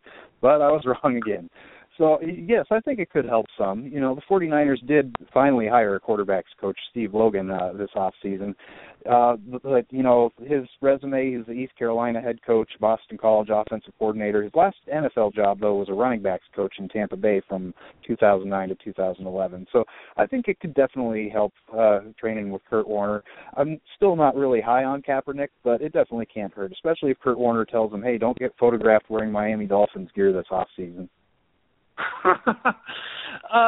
Well, our good buddy Ken LeBlanc, who is very vocal about what he likes in these newer style spread read option quarterbacks, would say you can't just take one of these guys and make them a pocket passer. You can't take away what made them successful and have them be something they're not, because of course they're not going to be successful. So I don't know if Warner has that in his head or not, if he can do something like that. But one thing I'm going to be interested to see with Kaepernick, going forward, is the arm angle of his ball. Now I think him and Warner both throw the ball at kind of the same arm degree, but when you see Kaepernick throw that ball, he's really throwing that ball like a baseball pitcher, like a three-quarter style baseball pitcher, because that's what he was. He was a baseball pitcher, in college. He can throw that ball up to 90 miles an hour. Warner seems to come over, kind of about the same degree, but there's a little bit more of a bend in his arm. So there's a lot more elbow action in Warner's throwing delivery. So I think if he can obviously he's trying to change the way Kaepernick's thrown the ball his whole life, but if he can maybe get him to bend that arm just a little bit, maybe we're going to see some better accuracy and maybe some not so frantic, just over the shoulder hucks that we've seen from Kaepernick in the past, So I think maybe if we see something different out of his throwing style, and if Warner's just, I don't know how you teach patience, but just maybe watching some game film together, and if Kaepernick and Warner sit down and watch some of the greatest show on turf, and Kurt Warner said, "See, I'm the slowest person to ever play at quarterback in the NFL, and I had these 5 wide receiver sets, and look, I didn't get sacked on this play, and I just stood there. Can you imagine that?" I mean, yeah, he had Orlando pace, but there's a lot to be learned from these two polar opposites actually, knocking heads or shoulders, what you will. So maybe we'll see something out of these guys, out of Kaepernick. Hopefully it's for the better, especially for San Francisco fans. I mean, I'm sure they really want to make that work, and they got a lot of money invested in their product. So, yeah, most definitely. What do you think, Nick, about the secondary for the 49ers? Kind of in flux. Does that mean Jimmy Ward, the little guy from Northern Illinois, does he make some IDP noise this year? Well, if you look at his rookie season, he only played 270 snaps, but that's definitely some valuable experience that he got, especially given the fact that playing at Northern Illinois in college, he didn't face a lot of tough opponents there. He didn't start any games, played in only 8 games last year, and had 19 tackles. To me, playing time is still going to be a big concern for him, at least this year, unless he's maybe switching to corner where they're pretty short. But you look at their safeties. Antoine Bethea got a big money contract last offseason. Eric Reed, 31 starts over the last 2 years, and he's played okay. 7 interceptions, 2 fumble recoveries, 19 passes defensed, and 108 tackles over that span. So, I really liked Jimmy Ward coming out of college into the draft, but I think he's going to be risky at least this year in IDP fantasy terms. Okay. I like him. I think he's a player that's maybe going to take a few more years of seasoning, and certainly not necessarily IDP. If you want a young rookie safety in this division for your IDP, it's Deion Buchanan in Arizona, but we'll get to him a little bit later. What do you think this Niners team needs to do in the draft, and what are they looking at in free agency, Nick? Well, if you start with their cap situation, they're looking at about $148 million now. The cap's expected to only be about $140 to $142, so they're going to have to free up some cap room. They do have some options there, though. They could free up $9.75 million if they cut Aldon Smith, almost $7.5 million if they cut Patrick Willis, who's coming off an injury, $4.9 million Vernon Davis, $4.25 for an aging Justin Smith, $6 million if they release Stevie Johnson. I wouldn't feel safe if I were any of those guys. Colin Kaepernick cost $15 million against the cap, which seems pretty high, but it would cost them $10 million to cut him, so there's no way they're going to do that. I think their needs are going to depend on who they lose in free agency. They don't have a lot of glaring holes, but I think they could look at maybe wide receiver, offensive line, cornerback, since they have 3 corners that are set to be free agents, and possibly running back if Frank Gore leaves. The offensive line, I think, could be a concern, though, especially if they lose Mike Iupati. He's a great guard there, but he is set to be a free agent. Yeah, that's a big name there. You think they would want to retain him because they gotta keep that line intact for the style of play that Kaepernick plays. He's not going to stand back there like Kurt Warner, like we said earlier. But as far as draft, I think they need to get some kind of a defensive playmaker with Aldon Smith and Justin Smith, possibly gone. They need somebody. They need that edge guy. And they have a fairly higher pick than they've had in the last couple of years since they didn't make the playoffs. So I think they maybe really need to look at those edge guys. Maybe Alvin Dupree out of Kentucky. I think they're calling him Bud Dupree as well. He's certainly a guy I would look at. Ellie Howard from West Virginia is another guy that I really like and I see could be a decent player for them. So as far as free agents, I will see what happens on the Crabtree front. I know they've expressed interest in re-signing Frank Gore, but Carlos Hyde has got to be ready to rock for this team, I would imagine. So I think they're going to really set Hyde free, and I'd be really surprised if they brought Gore back unless it's a really, really team-friendly deal. So we'll see how that all works out there. Some more questions from the forum, Nick. Speaking of Carlos Hyde, OC Punisher asks if Carlos Hyde's value this season should it be high enough for me to trade young wide receivers for him if I need a running back? What do you think? Well, Hyde's value hinges somewhat on the status of Frank Gore, but he's 32 years old. So if they decide to let Frank Gore leave, then I think Hyde's value could be through the roof. He's a big guy, 6 foot, 230 pounds, second-round pick in last year's draft. He never went over 55 rushing yards in a game last year, but he also never even got half the snaps in the game due to the presence of Frank Gore. As a rookie, he did get that 4 yards per carry that you look for. He only got 333 yards on the year, so the risk is there. But if you're solid at wide receiver, I wouldn't hesitate to trade one for a really high upside young running back like Carlos Hyde. You know, if and when Gore signs elsewhere, then I think Hyde's speculative value goes way up.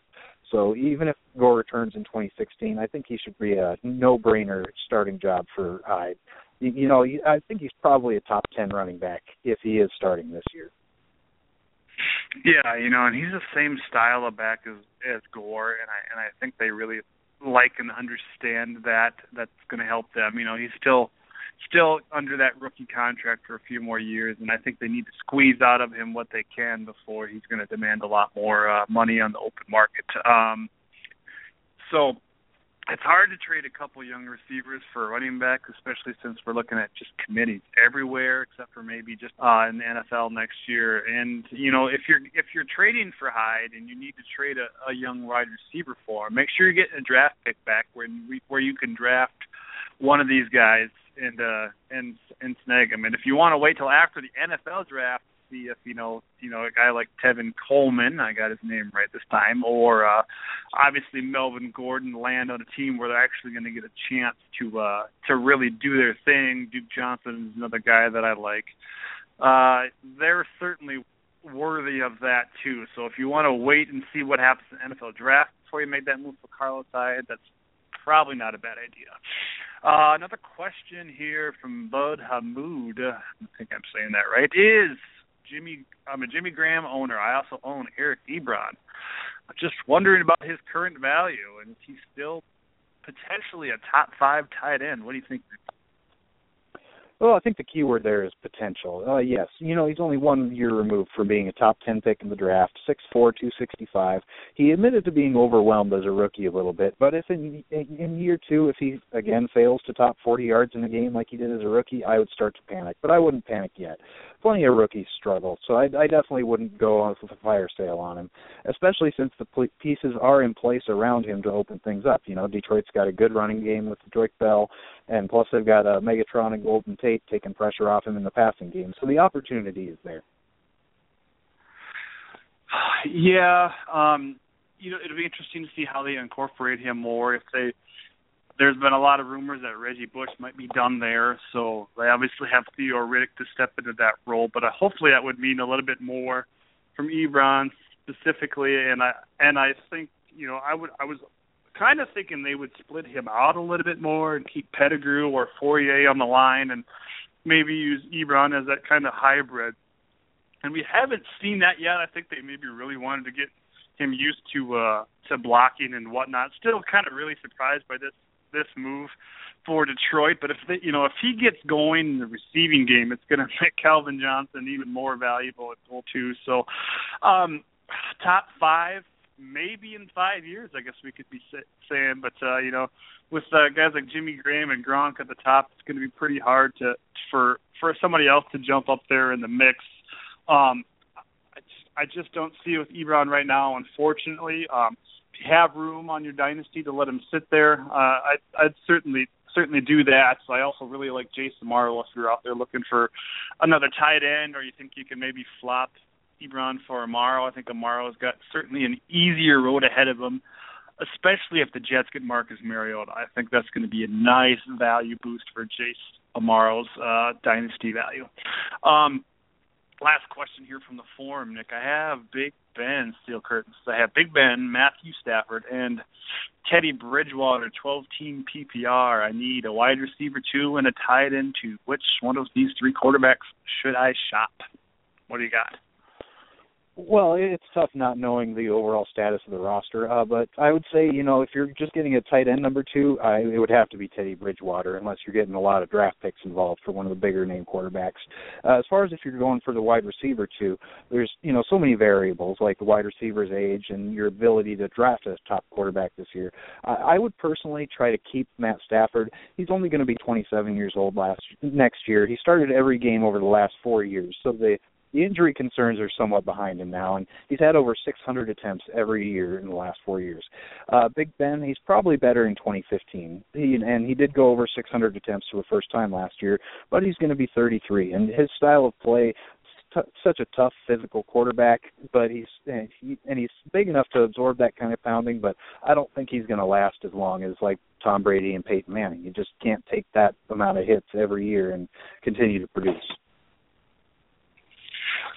Yeah, I would maybe certainly shop if you can get even in your eyes a wide receiver 3 and maybe a tight end with that you think that has potential. Like again, I'm going to bring up Amaro. If you think you can get Amaro and maybe somebody that's third on the depth chart for a team right now as far as a wide receiver, even like a Ruben Randall type player, and you can flip Big Ben for those guys. I would certainly like that. Kind of hard to give up on Bridgewater right now because I think while he didn't jump off the paper stat-wise last year, he was certainly a very controlled player, and he just did things, and he was always getting his team positive yards. So I think the potential there with Teddy B, and if they get one of these hot-shot top 5 wide receivers, I think you're going to see some really good things there from Bridgewater next year.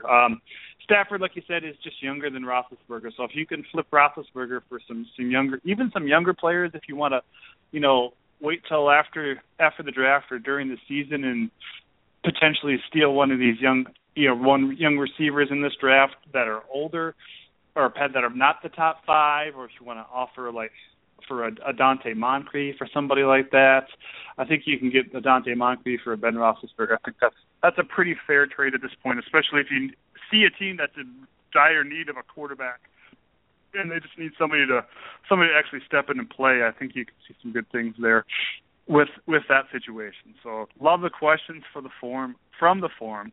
Keep them coming, and we'll try to keep answering them for you. Let's move on to these Arizona Cardinals next. Oh, what to do with Michael Floyd? What do you have for us? Well, contrary to reports, Michael Floyd actually was not the worst player in the NFL last year. He went from 562 yards as a rookie to 1,041 yards in year 2. So I guess anything short of 1,500 yards last year would have been a disappointment. Admittedly, I was too high on him last year.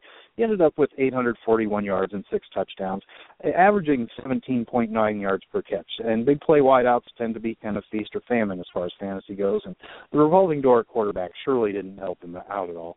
He's very talented, but so much hinges on Carson Palmer's ability to stay healthy there in Arizona. I think DFW Dynasty Football Warehouse currently has him ranked at 18. I think that's a little bit too high, but I think that ranking was made when Larry Fitzgerald was expected to be leaving town.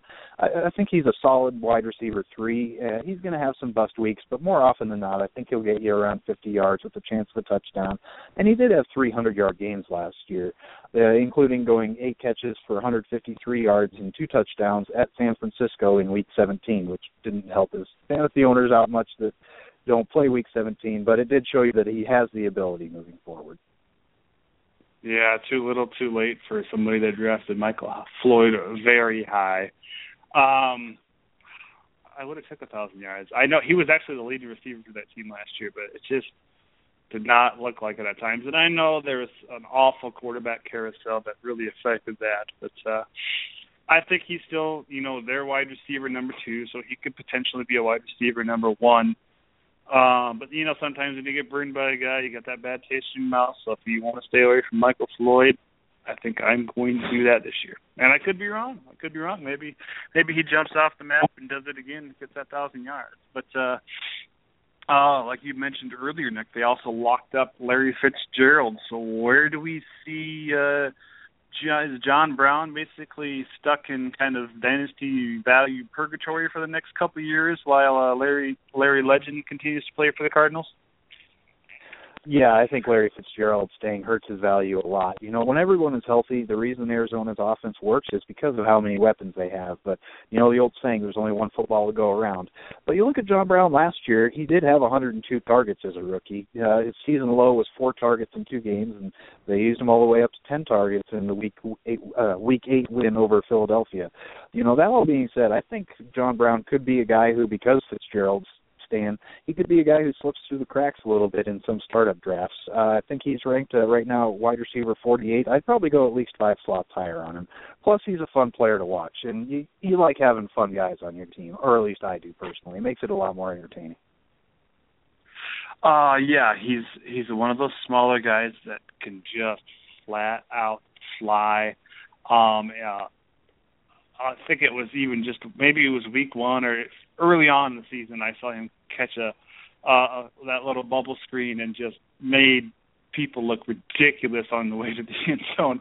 I really like him, and like you said, he's a guy that's going to slip through the cracks because he is, the wide receiver 3 on that. He's going to get that. People say, "Oh, he's just a slot guy." It's tough to see his value even going higher right now, but if somebody gets hurt, he's going to be a high player in demand. Redraft formats, people are going to be all over him on the waiver wire. And if Carson Palmer stays healthy this whole year, I think all 3 of those receivers are going to be definitely roster-worthy players. And I'm not saying they're all going to catch 8 balls for 100 yards every game, but I think they're all going to get their catches. So look for Arizona to be throwing that ball around a lot next year. And if you can get Brown really cheap this offseason because of the Larry Fitzgerald move, I would certainly do it. Just maybe even just offer a really low ball deal because somebody might be a little upset about that Larry Fitzgerald deal right now, and then you can really reap the benefits down the line. PPR alert here in Arizona next. Rashad Johnson, Dan Buchanan, and Tony Jefferson all made at least 78 tackles at safety for this team last year. They have another guy named Tyrann Mathieu, the Honey Badger, who's also safety for this team. So they have a lot of secondary players. Buchanan and Johnson are IDP must-owns as far as I'm concerned. I think Jefferson maybe played a little bit more than he should have because of some injuries last year, and they're going to need to fill in that corner spot that's probably going to be vacated by Antonio Cromartie. But what do we think about these 2 guys, Buchanan and Johnson, and can they keep it up? Dayon is a very good player that I really liked last year prior to the draft. He's proven to be a solid player so far for Arizona. I think they'll probably have pretty similar roles this year. They do have a new defensive coordinator, James Betcher, but he was promoted from within, so I think he would stick with what's working. They had a pretty good defense last year.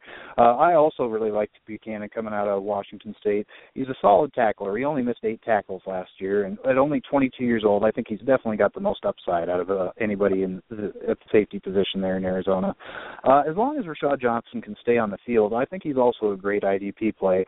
But you mentioned Tyrann Mathieu, the Honey Badger. He's recovering from an injury bug, so if he is fully recovered, he could bounce back and possibly steal some of Johnson's playing time. The other guy you mentioned, Tony Jefferson, I think he played pretty admirably, but being an undrafted guy means he could probably be the odd man out in the rotation if everybody's healthy. I think he'll keep his roster spot, though. Okay, yeah, if he can fill in for the nickelback maybe. He certainly proved that he can go out there last year and make some tackles. But Rashad Johnson and Dan Buchanan are certainly must-owns. We'll see what happens there with Tyrann Mathieu, who's always seemed to have some kind of injury history. Larry Foote is now a addition to the coaching staff in Arizona, so that means Arizona needs to get themselves a new man in the middle, a new leader of that defense. Maybe they do this through the draft or free agency. Any thoughts on how they replace the veteran Larry Foote there, Nick? Well, if you're talking about from an emotional perspective, the leader, you look at the big names, Patrick Peterson and Calais Campbell, but those aren't linebackers, and typically you want that role to fall upon the linebacker, like a quarterback of the defense type. So, one guy that, a lesser-known guy a little bit, I think if Lorenzo Alexander returns healthy, he was always really good team guy to so to speak. You know, a lot of players and fans in D.C. were really bummed out when he left town, a lot more so than usual for somewhat of a lesser-known player. So I think it could possibly fall on him if they don't look for help outside the organization. Okay. Yeah, you know, I think there's some decent talent out there for them. Paul Dawson is a guy that I've certainly grown to like a whole lot. So if they can get a guy like that who's played, you know, kind of a different style linebacker, but could probably be a decent middle linebacker in this scheme, I think they should certainly look into that. Any more thoughts, Nick, on kind of like their draft needs? They need offensive linemen. They really need a quarterback. I think a backup quarterback, somebody for the future, since they don't want to give it to Logan Thomas, or maybe that changes, and they could use another offensive lineman. But they need a lot of help on defense too. I mean, I know this is a playoff team, but they're losing. John Abraham's probably going to retire after some more concussion issues, so they need a lot of help there, don't you think? Yeah, they've got more holes than you'd typically see with a team with as good of a record as they had last year. They could use a linebacker to replace Larry Foote. Sam Ocho's also a free agent. And definitely they could use some depth at quarterback, offensive line, and maybe even running back. You know, if Ryan Lindley sees the field again next year, the front office should just get an automatic F, no matter what else they do in the off season. Andre Ellington, I really like him as a player, but I don't think he should be an every down back. But the fact that he's so much better than Stephon Taylor and Kerwin Williams basically meant Arizona had no choice but to use him as an every down back. But I think offensive line could be their top priority. You know, when your quarterbacks get hurt every other week in the NFL and your head coach is not Steve Spurrier, your offensive line probably isn't very good. I think Jared Veld here was the only one that Pro Football Focus gave a positive grade to last year, so I could definitely see him going O-line. Okay. Yeah, Valdir, certainly was good. They have some just kind of other role players, some journeymen there on the line, so they certainly have some work to do. But yeah, I think it should not be understated, like I said earlier, that Larry Foote is gone, and they need somebody to hold that together. I know we talked about all the guys they have out there in their secondary, but they got to shore up that front seven. Let's get to some more dynasty trades here, Nick.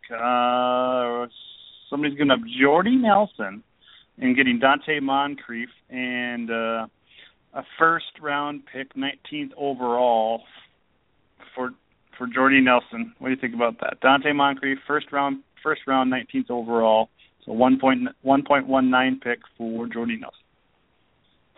I like the trade for the guy who's getting Dante Moncrief. With Reggie Wayne and Hakeem Nicks free agents, I think the upside is through the roof on Moncrief. Plus, you get a decent draft pick on top of that. And don't get me wrong, Jordy Nelson's a great player there in Green Bay, but he's a lot older than Moncrief, so I think that the Moncrief owner definitely wins this trade. Yeah, but I think Moncrief certainly showed that he can be that home run hitter, and I think with them losing Reggie Wayne and Hakeem Nicks, they're going to ask him to do a little bit more of the possession thing. So he definitely should be on your PPR radar next year. Nelson, 1,500 yards last year, just a ridiculously good player. But you're getting a younger player, maybe even a younger version of Jordy, if you will, and a pick. I think you pull the trigger on there, and maybe you would like a higher pick, but that's probably trading pretty high on Jordy, so I like that a lot. Another big one here, Kadeem Carey, Jonathan Stewart, and Jimmy Graham for a third-round pick and a fourth-round pick. Excuse me, Kadeem Carey, Jonathan Stewart, Jimmy Graham, third-round pick and a fourth-round pick for Andre Ellington, John Brown, a couple guys we've already talked about, for two first-round picks and a second-round pick. Woo! These guys are getting crazy with these trades. What do you think about that? I like it for the guy who's unloading Jimmy Graham. You know, he's one of the top 2 tight ends in the league right now, but his value is probably as high as it's ever going to be, and he's, you know, played through injuries the last couple of years. You got to wonder if his body's going to be able to hold up for more than another year or two at the elite level that he's playing at right now.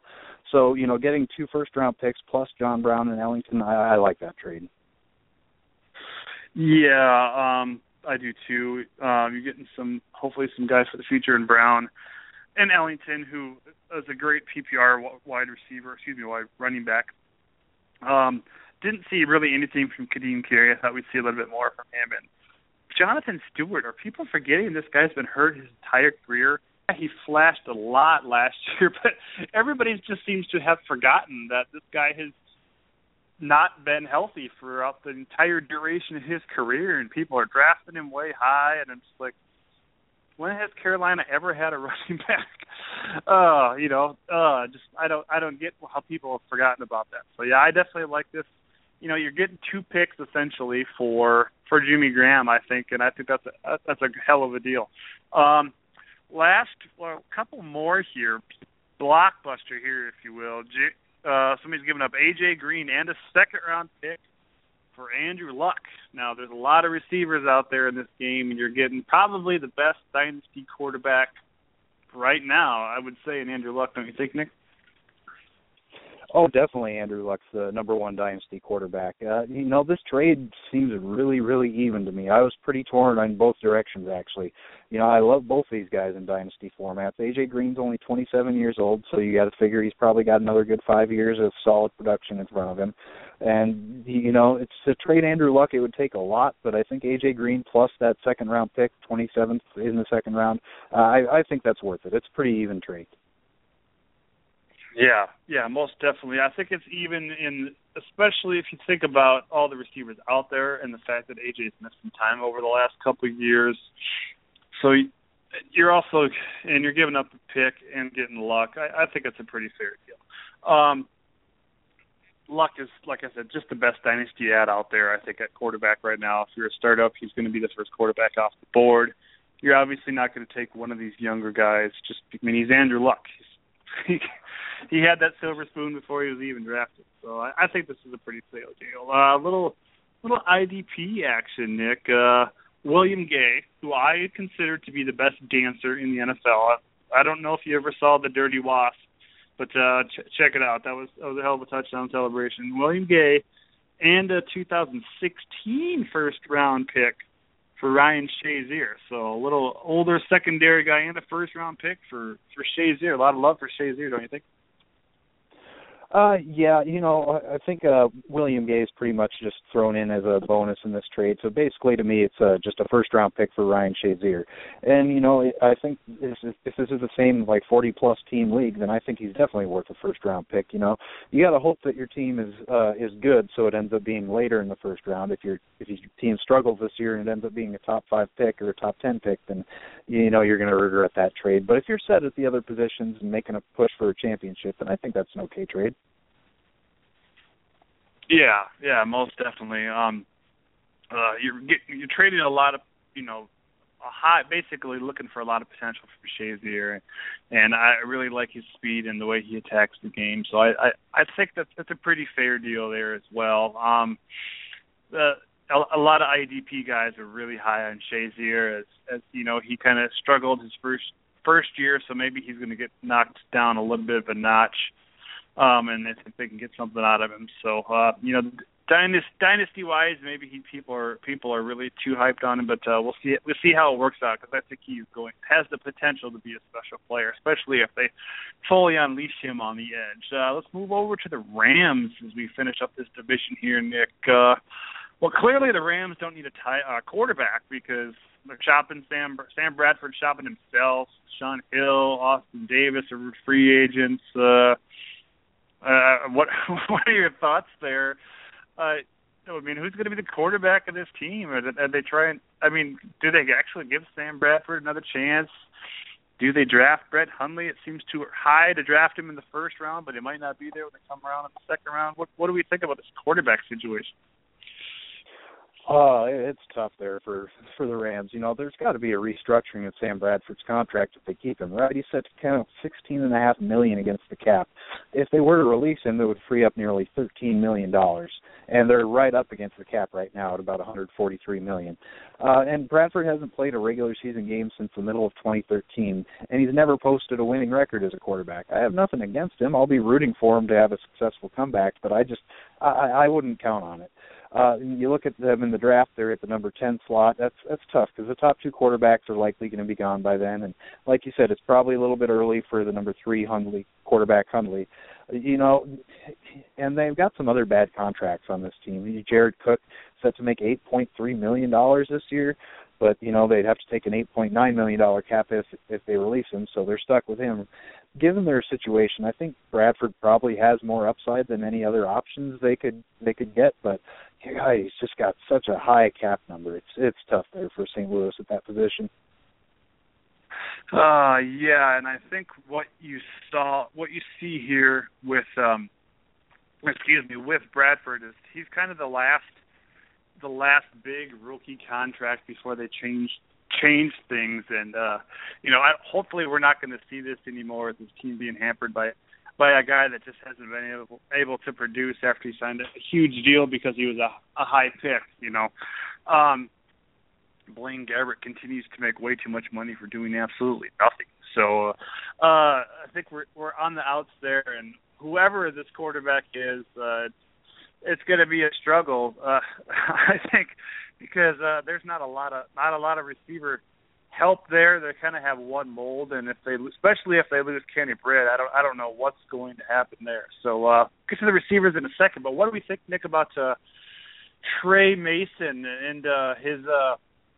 Is he the man after we saw a lot of carousel last year? Is he the man? Because his ADP certainly would suggest he's pretty high up there in ADP boards. I've seen him going, as high as the third round in some mocks already. What do you think? He's listed right now on the DFW ADP Dynasty Startup Board at number 36. Well, I'm a Trey Mason guy. Last year, everybody was high on Zach Stacy, but I personally wouldn't have touched him simply because I thought it was just a matter of time before Mason took the job there in St. Louis.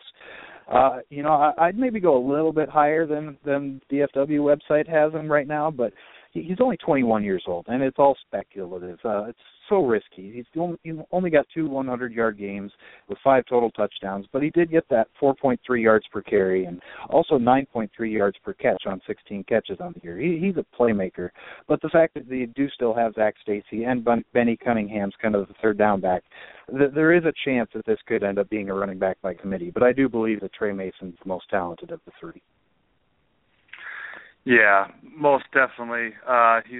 He just seems to have it, if you will. He just really seems to be able to bring his game to another level. So Stacy had some injury concerns. Cunningham just kind of the short yardage guy. I fell in love with Mason and watching him in that national championship game against Florida State, and I think as time goes on, he's going to figure some things out and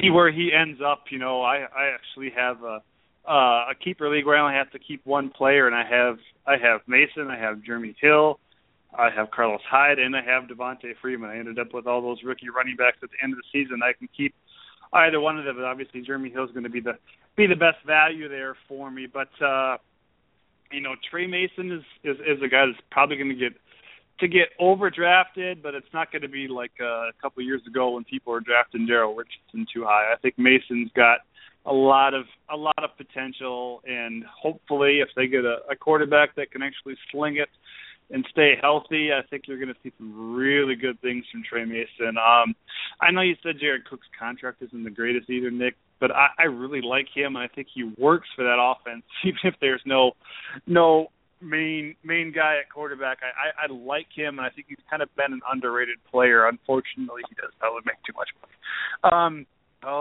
So Nick, what one of these receivers for the Rams would you want on your dynasty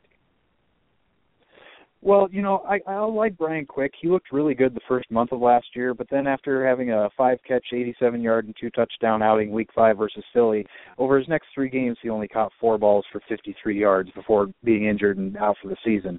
At their current ranks, though, I think Quick's ranked 51 and Tavon Austin's ranked 70 among receivers. I'll take Austin at those ranks. Maybe he'll have a third-year breakout, or maybe he's just an easy guy to cut the next offseason. He's one of those small, quick guys. He's a former top 10 pick that just really hasn't lived up to expectations yet. But really, I don't love any of these guys, and if Kenny Britt returns, he would be my number 1 receiver on the team. If there's a Rams wide receiver that I would own in Dynasty, it'd be if they take one in the first round, I'll take that guy. Quick. I know there's a little bit of love out there for Quick still. I don't know why.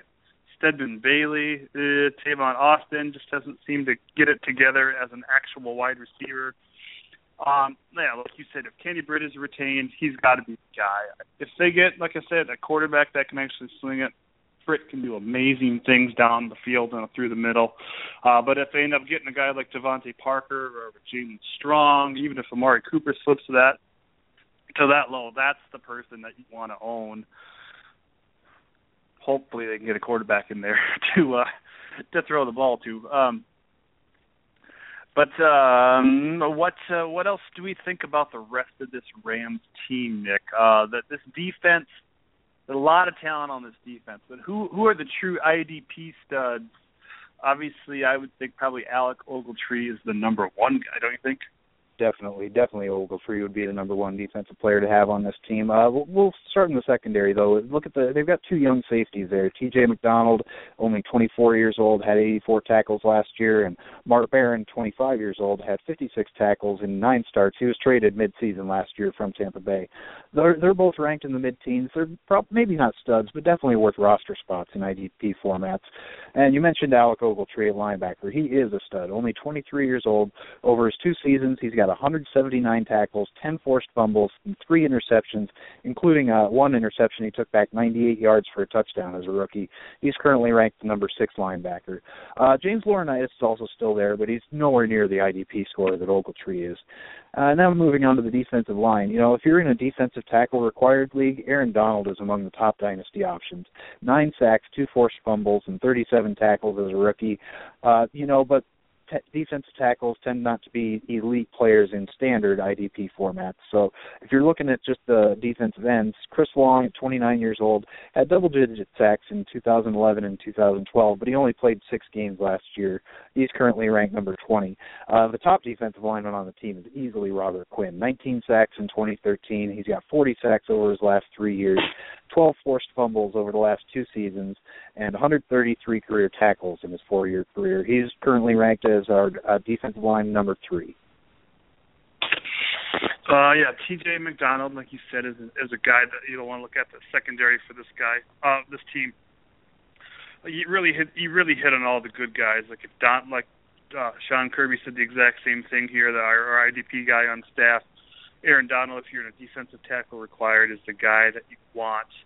Robert Quinn, just really sack heavy. Sometimes those sack heavy guys aren't necessarily the best IDP guys. You want to get the tacklers, and that is Alec Ogletree. The guy is just ridiculous, just a freak, if you will, at making tackles, and he certainly is going to be the man there, I think, again this year, barring injuries. So Alec Ogletree is the guy that you need to have in your mind when you start drafting those linebackers IDP style. Oh, well, we did it, Nick. We got through this entire division. A little long, but that's all right. So we wanted to get it to you. Next week we're going to do the AFC West. I have Mario Van Tanzi from Mile High Sports and Teverly Lazenby from NFL Female coming on to talk about the Broncos and Raiders respectively. So make sure you check that out. Otherwise, this has been any closing thoughts from you there, Nick? I don't think so. I think we've pretty much wrapped everything up today. All right. I want to thank our wonderful guests, Deshaun Ross, Brian Tesh, and Dana O'Gorman. And make sure you check out those guys, all those 3 of those people on Twitter next week. as we break down, and we'll break down the AFC West for you, which unfortunately my personal stake in the matter, as I am an Oakland Raiders fan. So make sure you check that out, and make sure you check out all the wonderful articles on Dynasty Football Warehouse. Like I said, when we broke down that Dynasty Dilemma earlier about the Broncos trio of running backs, our good buddy Chuck Podolsky wrote an article a couple days ago about them. So you read that article, and then you go back to DFW and vote on that same Dynasty Dilemma. So more Dynasty Dilemmas, more trade talk, more questions from you guys that we'll discuss next week. So look forward to your questions, and I hope you have a wonderful, wonderful week, and we look forward to bringing you awesome off-season coverage as we plunge forward. This has been the DFW Dynasty Pulse Podcast presented by the Dynasty Pulse Podcast. Thank you. Presented by the Dynasty